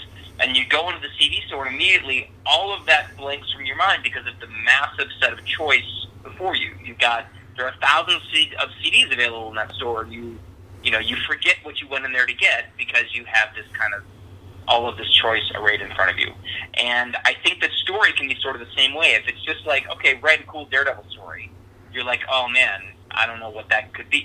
It's kind of intimidating, and you get kind of locked up in the endless possibilities. Like, should it be, I don't know, which villain should I choose? Sure. Foggy in it. Should there be a love interest? Like, what should I do? Oh my God, like, is it going to be as good as Born Again? Like, you get sort of, there's this cyclone of options that can be paralyzing. But if somebody says to you, okay, write a Daredevil story. I want boxing to be an element. I want Bullseye to be in it. And I need Black Widow to be in it. And I want Matt to have, I don't know, he goes deaf. And so you're like, oh, wow, okay. That's like, then it starts to take shape in a way. Sure. That is kind of useful. And I think that the Star Wars stuff in particular, and Hunt for Wolverine too, is, the boxes are there, but they're not so restrictive that you can't find the stories within them. And they're just present enough that they get your mind going and you get thinking about, oh wow, okay, I know I can't do this, this, and this, but maybe I can do that. And so it narrows your mind, it narrows your focus a little bit, and hopefully good stories result. That's excellent, man. No, I'm really happy for you, and I think also the way things were left with Poe in Last Jedi open up some other possibilities. And and in fact, I'm sure you were having the same conversations with friends as well that I was, in terms of, oh, that's weird. The relationship with Leia and Poe has obviously changed because of the consequences of Last Jedi and when he's defied her and everything. So that's, and as you say, too, just putting all these new people together who haven't been together. But yeah, go ahead. You're the one that's writing this stuff. Tell me about it. No, I mean, that's exactly it. Like thinking of the dynamics after Episode 8 and where these people would be and how they would feel. I mean, Poe has to acknowledge the fact that he really, he screwed things up in Last Jedi. Like, he made a lot of bad decisions, like kind of one after the other, and despite making a couple good ones at the end, it's just like when we talked about Darth Vader and Return of the Jedi, like making couple good decisions at the very end doesn't negate all of the bad decisions you made. And I think you could arguably lay a lot of the deaths in Episode 8 at his door, and not all of them. He didn't do everything, but he certainly made some bad choices. Yeah. So, and he knows it, at least in the way I'm rating him. And so, recognizing that is important. And looking at even Rey, right? Like, Rey is a character who went through enormous changes in Last Jedi, and getting to write her after it is fascinating. And Finn as well, and like all of them. Chewbacca is cool to write Chewbacca. Sure. Yeah, absolutely. It's just a fun opportunity to explore these relationships a little bit. And I know that maybe Episode 9 contradicts them when it comes out. Maybe J.J. Abrams has a different take on this stuff. But for now, I'm the guy telling the stories, and it's pretty awesome. It's going to be interesting, and I know we're all, no matter what you felt about Last Jedi, I appreciated it from, and obviously the reason why I lean a lot and talk more to writers than artists is, I was a sports writer, and from a fiction standpoint, I can't help but step back sometimes process-wise and watch things like something that Bendis has always brought up, how The West Wing, after season 4 and Aaron Sorkin leaving the other writers with the problem of, okay, president's daughter's kidnapped, president is going to recuse himself from the whole situation, resign, and now this conservative Speaker of the House is taking over. What does that all mean? And just, abrupt, and that's why what Ryan did with Last Jedi and everything, it's like, all right, JJ, you thought you were going this way, well, fuck you. Let me shut this door, shut that door. Now what are you going to do? Good luck. See you on Episode 9. And that, I'm excited about that. That doesn't frustrate me. I think that's thrilling. And all right, let's throw it back in. And all right, guys, what do you got for us now? Totally. I saw that movie, I don't know, 4 or 5 times because I liked it. I didn't just like it. I loved that movie. And me too. And, you see it for work, and like there's a lot of reasons to see it a number of times, and I did. And the real takeaway from it for me was, oh my God, there's so much story here for them. Like, for whoever's doing Episode 9, JJ's doing it. I guess it was announced just before that, but so like JJ Abrams has so much meat on the bone at this point that I don't know that he would have had if Rian Johnson was just some sort of a paint by numbers version of Episode 8. So, I think there are things we all really want to see in 9. Like, if 9 goes through and we don't see Luke, I'll be, I assume it's done well.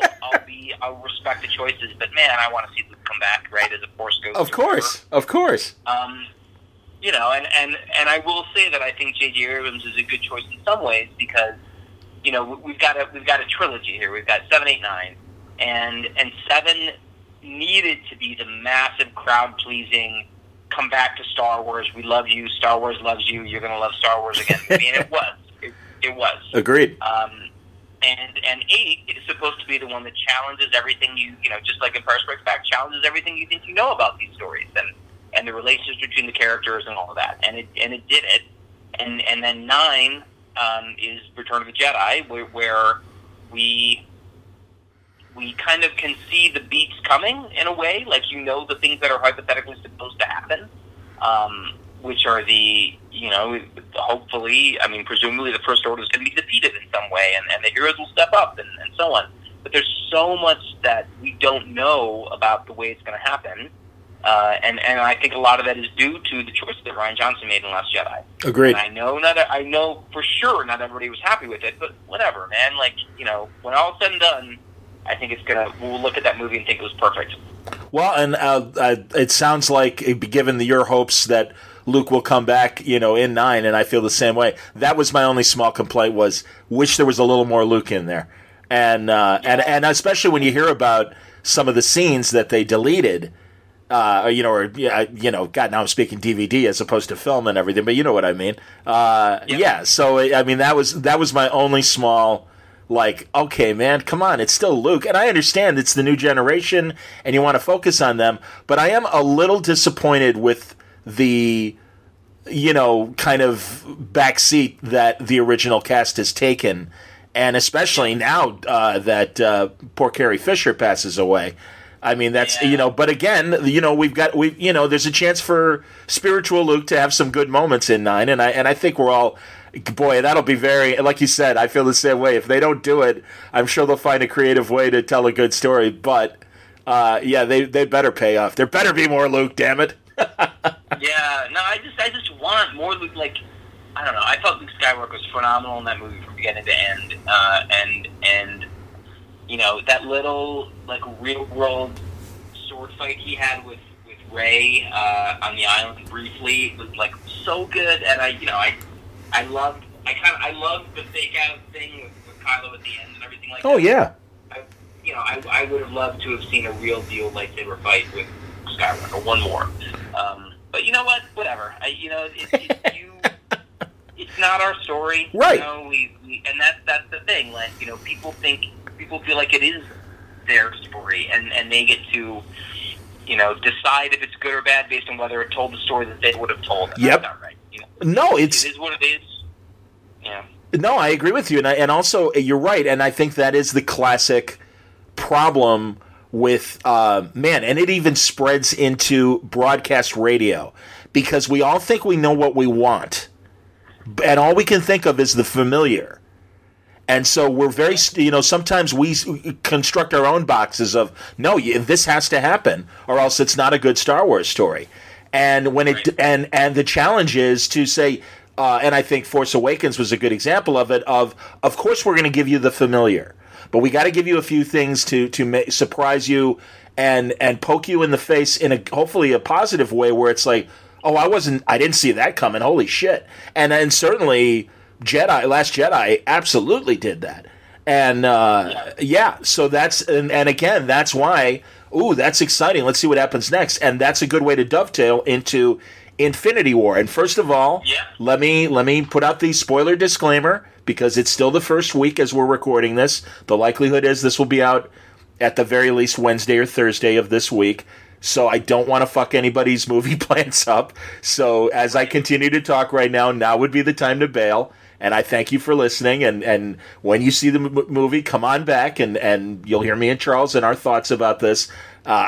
We've been entertaining, I think, and had a nice conversation. So you got a nice full episode now. But here's our spoiler moments coming in 5, 4, 3, 2, 1.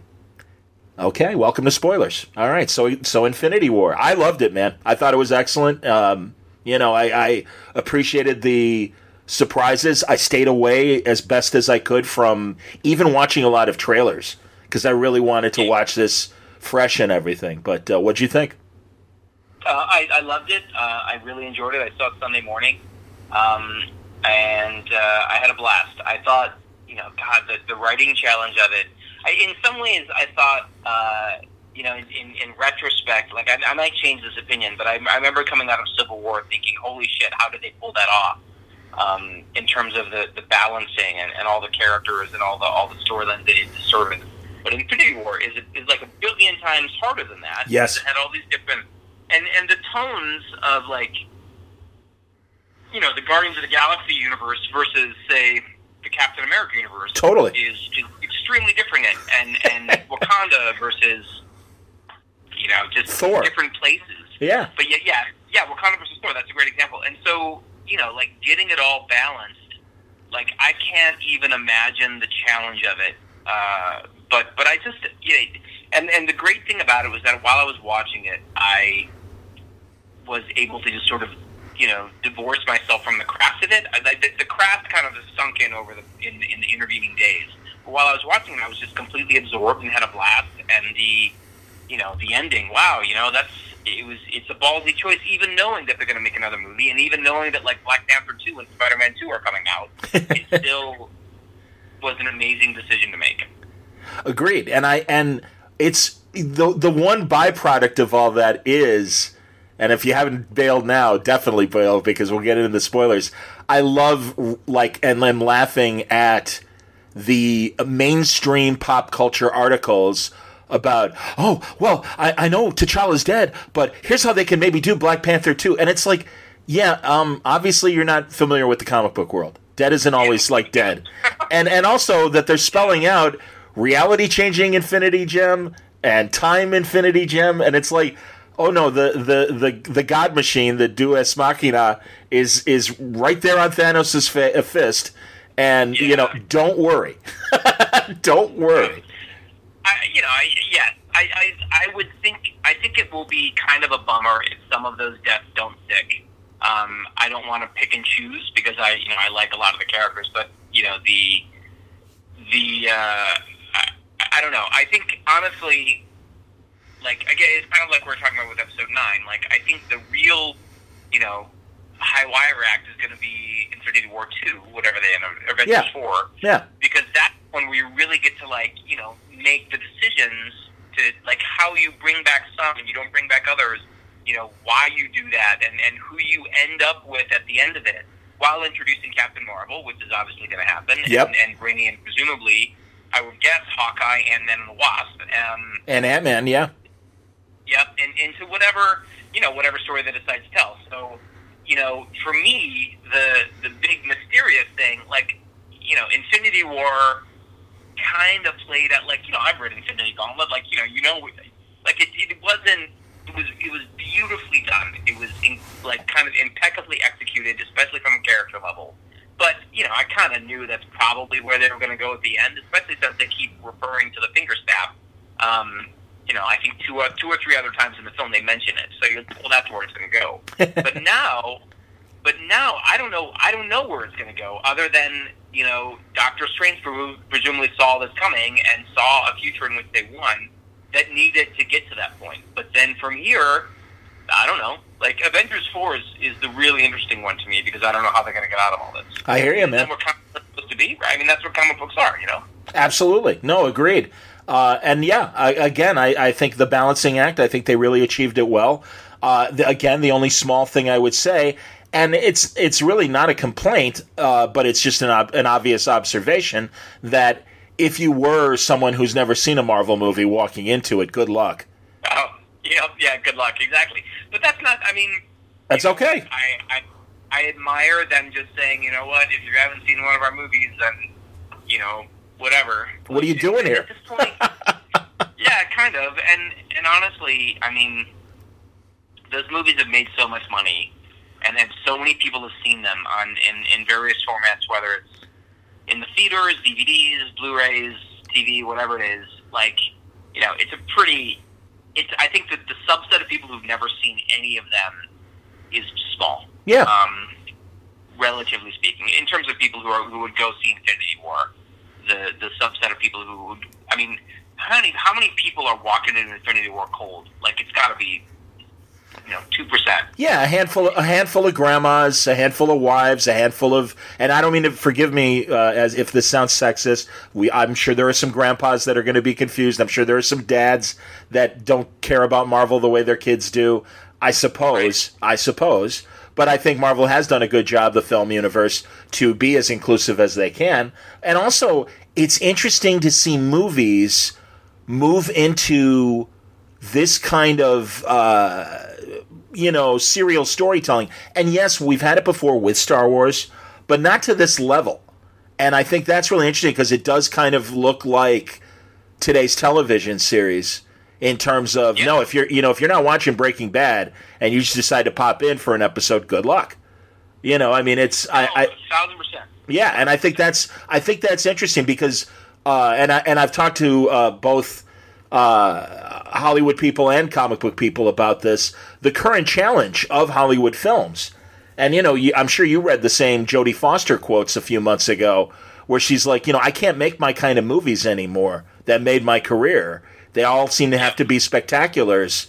And it's interesting to watch the other film studios with their other franchises try to emulate Marvel. Not just Warner Brothers and DC, but even Universal with the monster movies and stuff. And they've got broad, ambitious plans, and the first movie kind of stumbles. And these aren't movies that are $30 or $40 million, which is a conservative movie budget. These are $200 million movie budgets. And so when a movie bombs, the studio hurts really bad. Warner Brothers had it with King Arthur. They had that new King Arthur, and this is going to be the start of a new franchise. And the majority of us said, we don't care. We don't want this. So it's very interesting to cater to that spectacular audience. And again, there's almost, and truly, I'm not pointing at any specific studio, but there really is this almost ridiculous expectation of, we made a $200 movie. It better make $800 million or else we wasted our money. And it's like, well, first of all, nobody told you to spend that much money. And secondly, you guys are idiots spending that much to roll the dice in that kind of make or break world. So I find this very, very fascinating where and also, good Lord, James Cameron, I'm sure you read his quotes lately. Yeah, I have. I'm honestly, though, I'm like, I'll watch anything James Cameron does. Agreed. I think he's a genius filmmaker. But I think the interconnected universe stuff it's hard, and I don't even think it's a matter of content, right? Like, I think if you had the right mix of elements, I think a sort of a universal monster movie universe could be amazing. But they just made a bad movie with The Mummy, I guess. That's unfair to say. I haven't seen it, and I don't like to make judgments about things before I see them or watch them or hear them, but the general critical consensus is at best it was mediocre, and so that's why I haven't seen it, and I think that's why a lot of people didn't see it. So you look at something like that, and I think if it had been awesome, then we'd all be like, oh man, bring on Frankenstein, bring on Wolfman, bring on Dracula, whatever. Sure. And then we'd be excited to see those, and then we'd be excited to see Monsters Unite or whatever they decided to call it. But I would say this: I think that making a good movie, period, is one of the hardest creative things there is to do. Agreed. And the idea that you can make 10 of them, or 20, like I think Ant-Man and the Wasp was the 20th Marvel movie.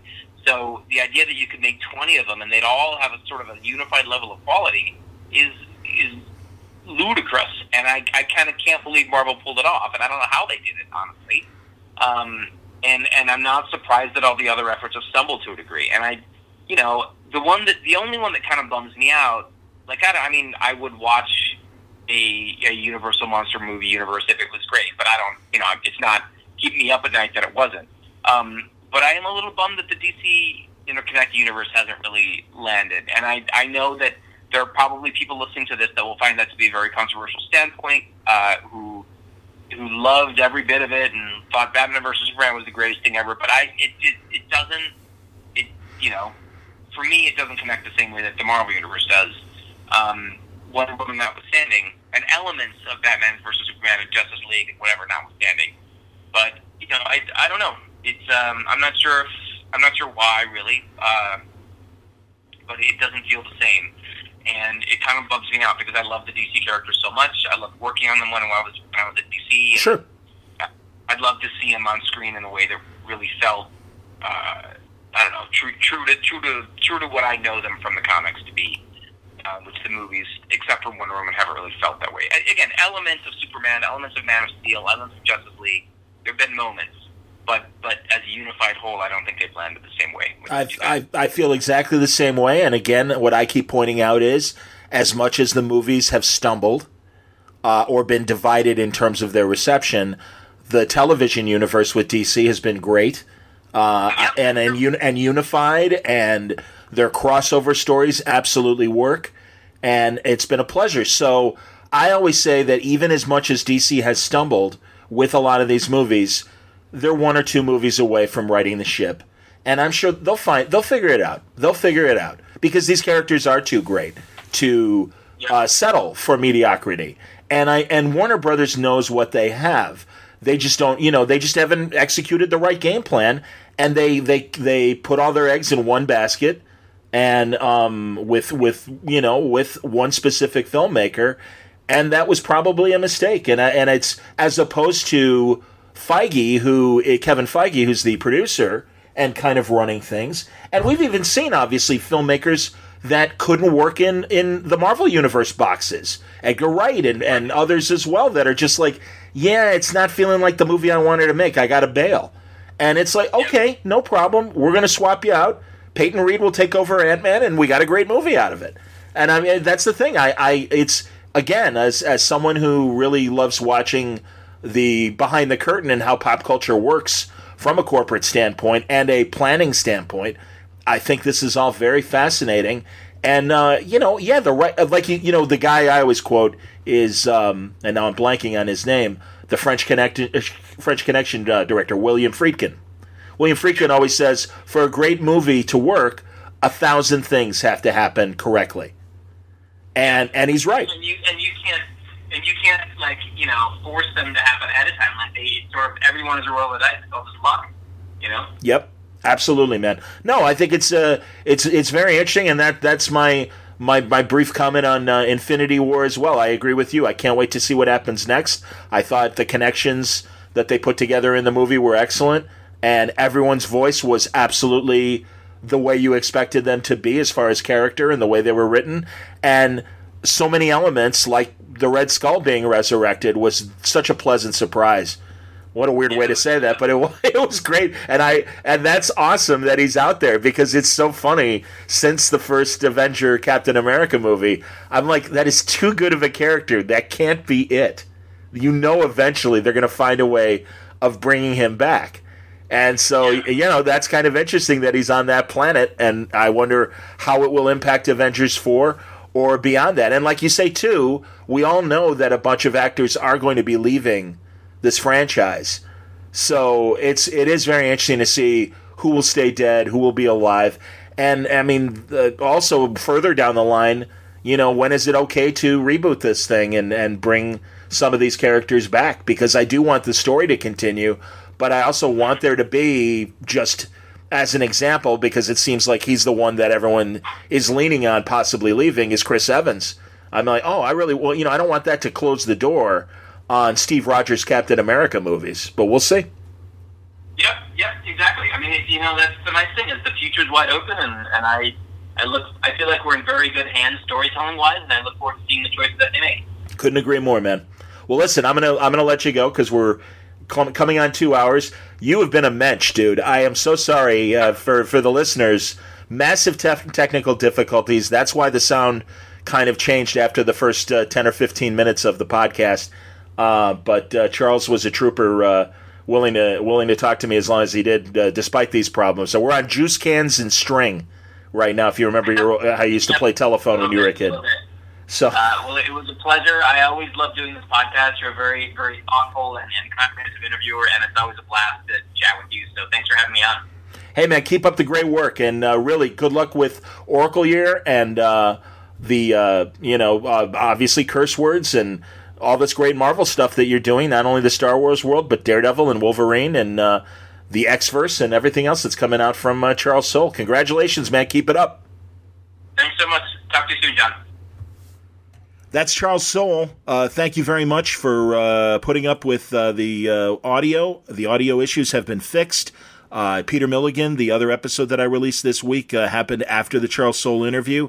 So we're back up to speed now on Word Balloon. That really was kind of a game time situation where I had Charles. We had talked about doing an interview for weeks, and I just didn't want to put it off any longer. So we finally were able to schedule everything and get everything up and running to present it for you today. So thanks again for listening through it. I hope you enjoyed it. I thought the content merited the release, even though the audio quality was not 100%.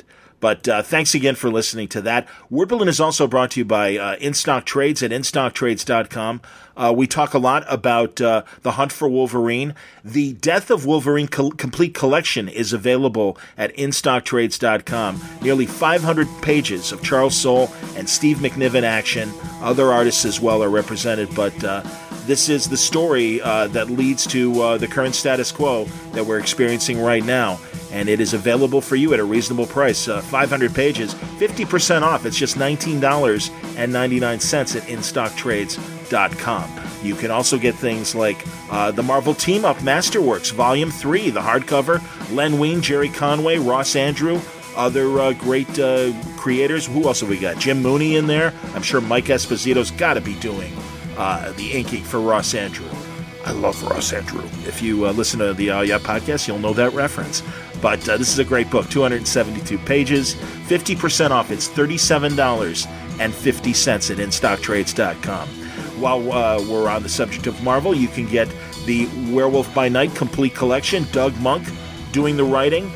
This collects Giant Size Werewolf number 5, Werewolf by Night 31 through 43, Spider-Woman 6, 19 and 32, Marvel Team Up 93, Ghost Riders 55, Moon Knight 29, and story and material from Marvel Premiere number 59. But I'm a huge fan of Jack Russell's and his amazing run, and this covers a good chunk of it right there with a great Gil Kane cover, 464 pages. It's 42% off, $23.19 at InStockTrades.com. You can also let's get another publisher in here. How about Eternal Warrior from Valiant? What a great run that's been. Robert Venditti doing the writing on that. And who have we got on art? We got Raoul Allen, we got Patricia Martin, Robert Gill, Renato Guedes as well. Good stuff. 400 pages, and it's 30% off of the Wrath of the Eternal Warrior Deluxe Edition. It's just $34.99 at InStockTrades.com. Great books at great prices. Check it out for yourself, InStockTrades.com. And Word Balloon is brought to you by Comics Experience. Don't forget, this Saturday, a great opportunity to learn from a real television professional, Georgia Lee, one of the great writers on Sci-Fi's The Expanse. If you're not watching The Expanse, pretty cool show that snuck up on us. Good for Tom Jane. I'm very happy that Tom Jane is associated with this kind of very interesting sci-fi show that involves espionage and politics. Lots of real hardcore consequences. The effects are very impressive. And Georgia is running a master seminar with Comics Experience called Writing for Television. She's going to tell you all about what it's like to work in a television's writer's room based on her own experience. She's been working on The Expanse for all 3 seasons. You'll want to register for this great event. It's happening this Saturday, May 12th, live. And it will be held live online. You'll be able to ask questions live as well. Register now at comicsexperience.com.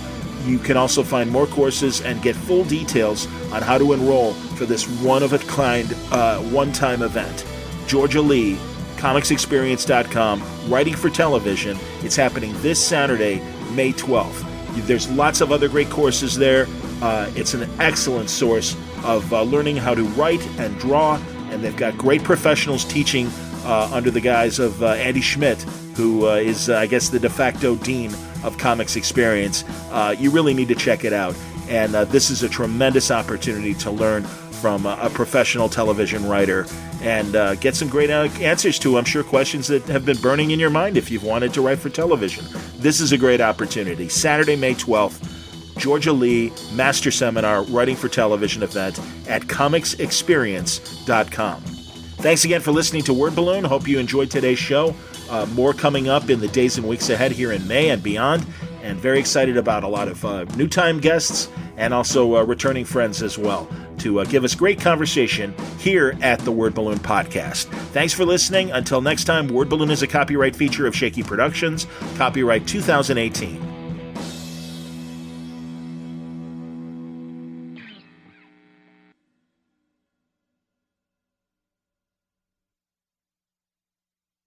With the Lucky Land Slots, you can get lucky just about anywhere. This is your captain speaking. We've got clear runway and the weather's fine, but we're just going to circle up here a while and get lucky. No, nothing like that. It's just these cash prizes add up quick. So I suggest you sit back, keep your tray table upright, and start getting lucky. Play for free at LuckyLandSlots.com. Are you feeling lucky? No purchase necessary. Void where prohibited by law. 18+ terms and conditions apply. See website for details.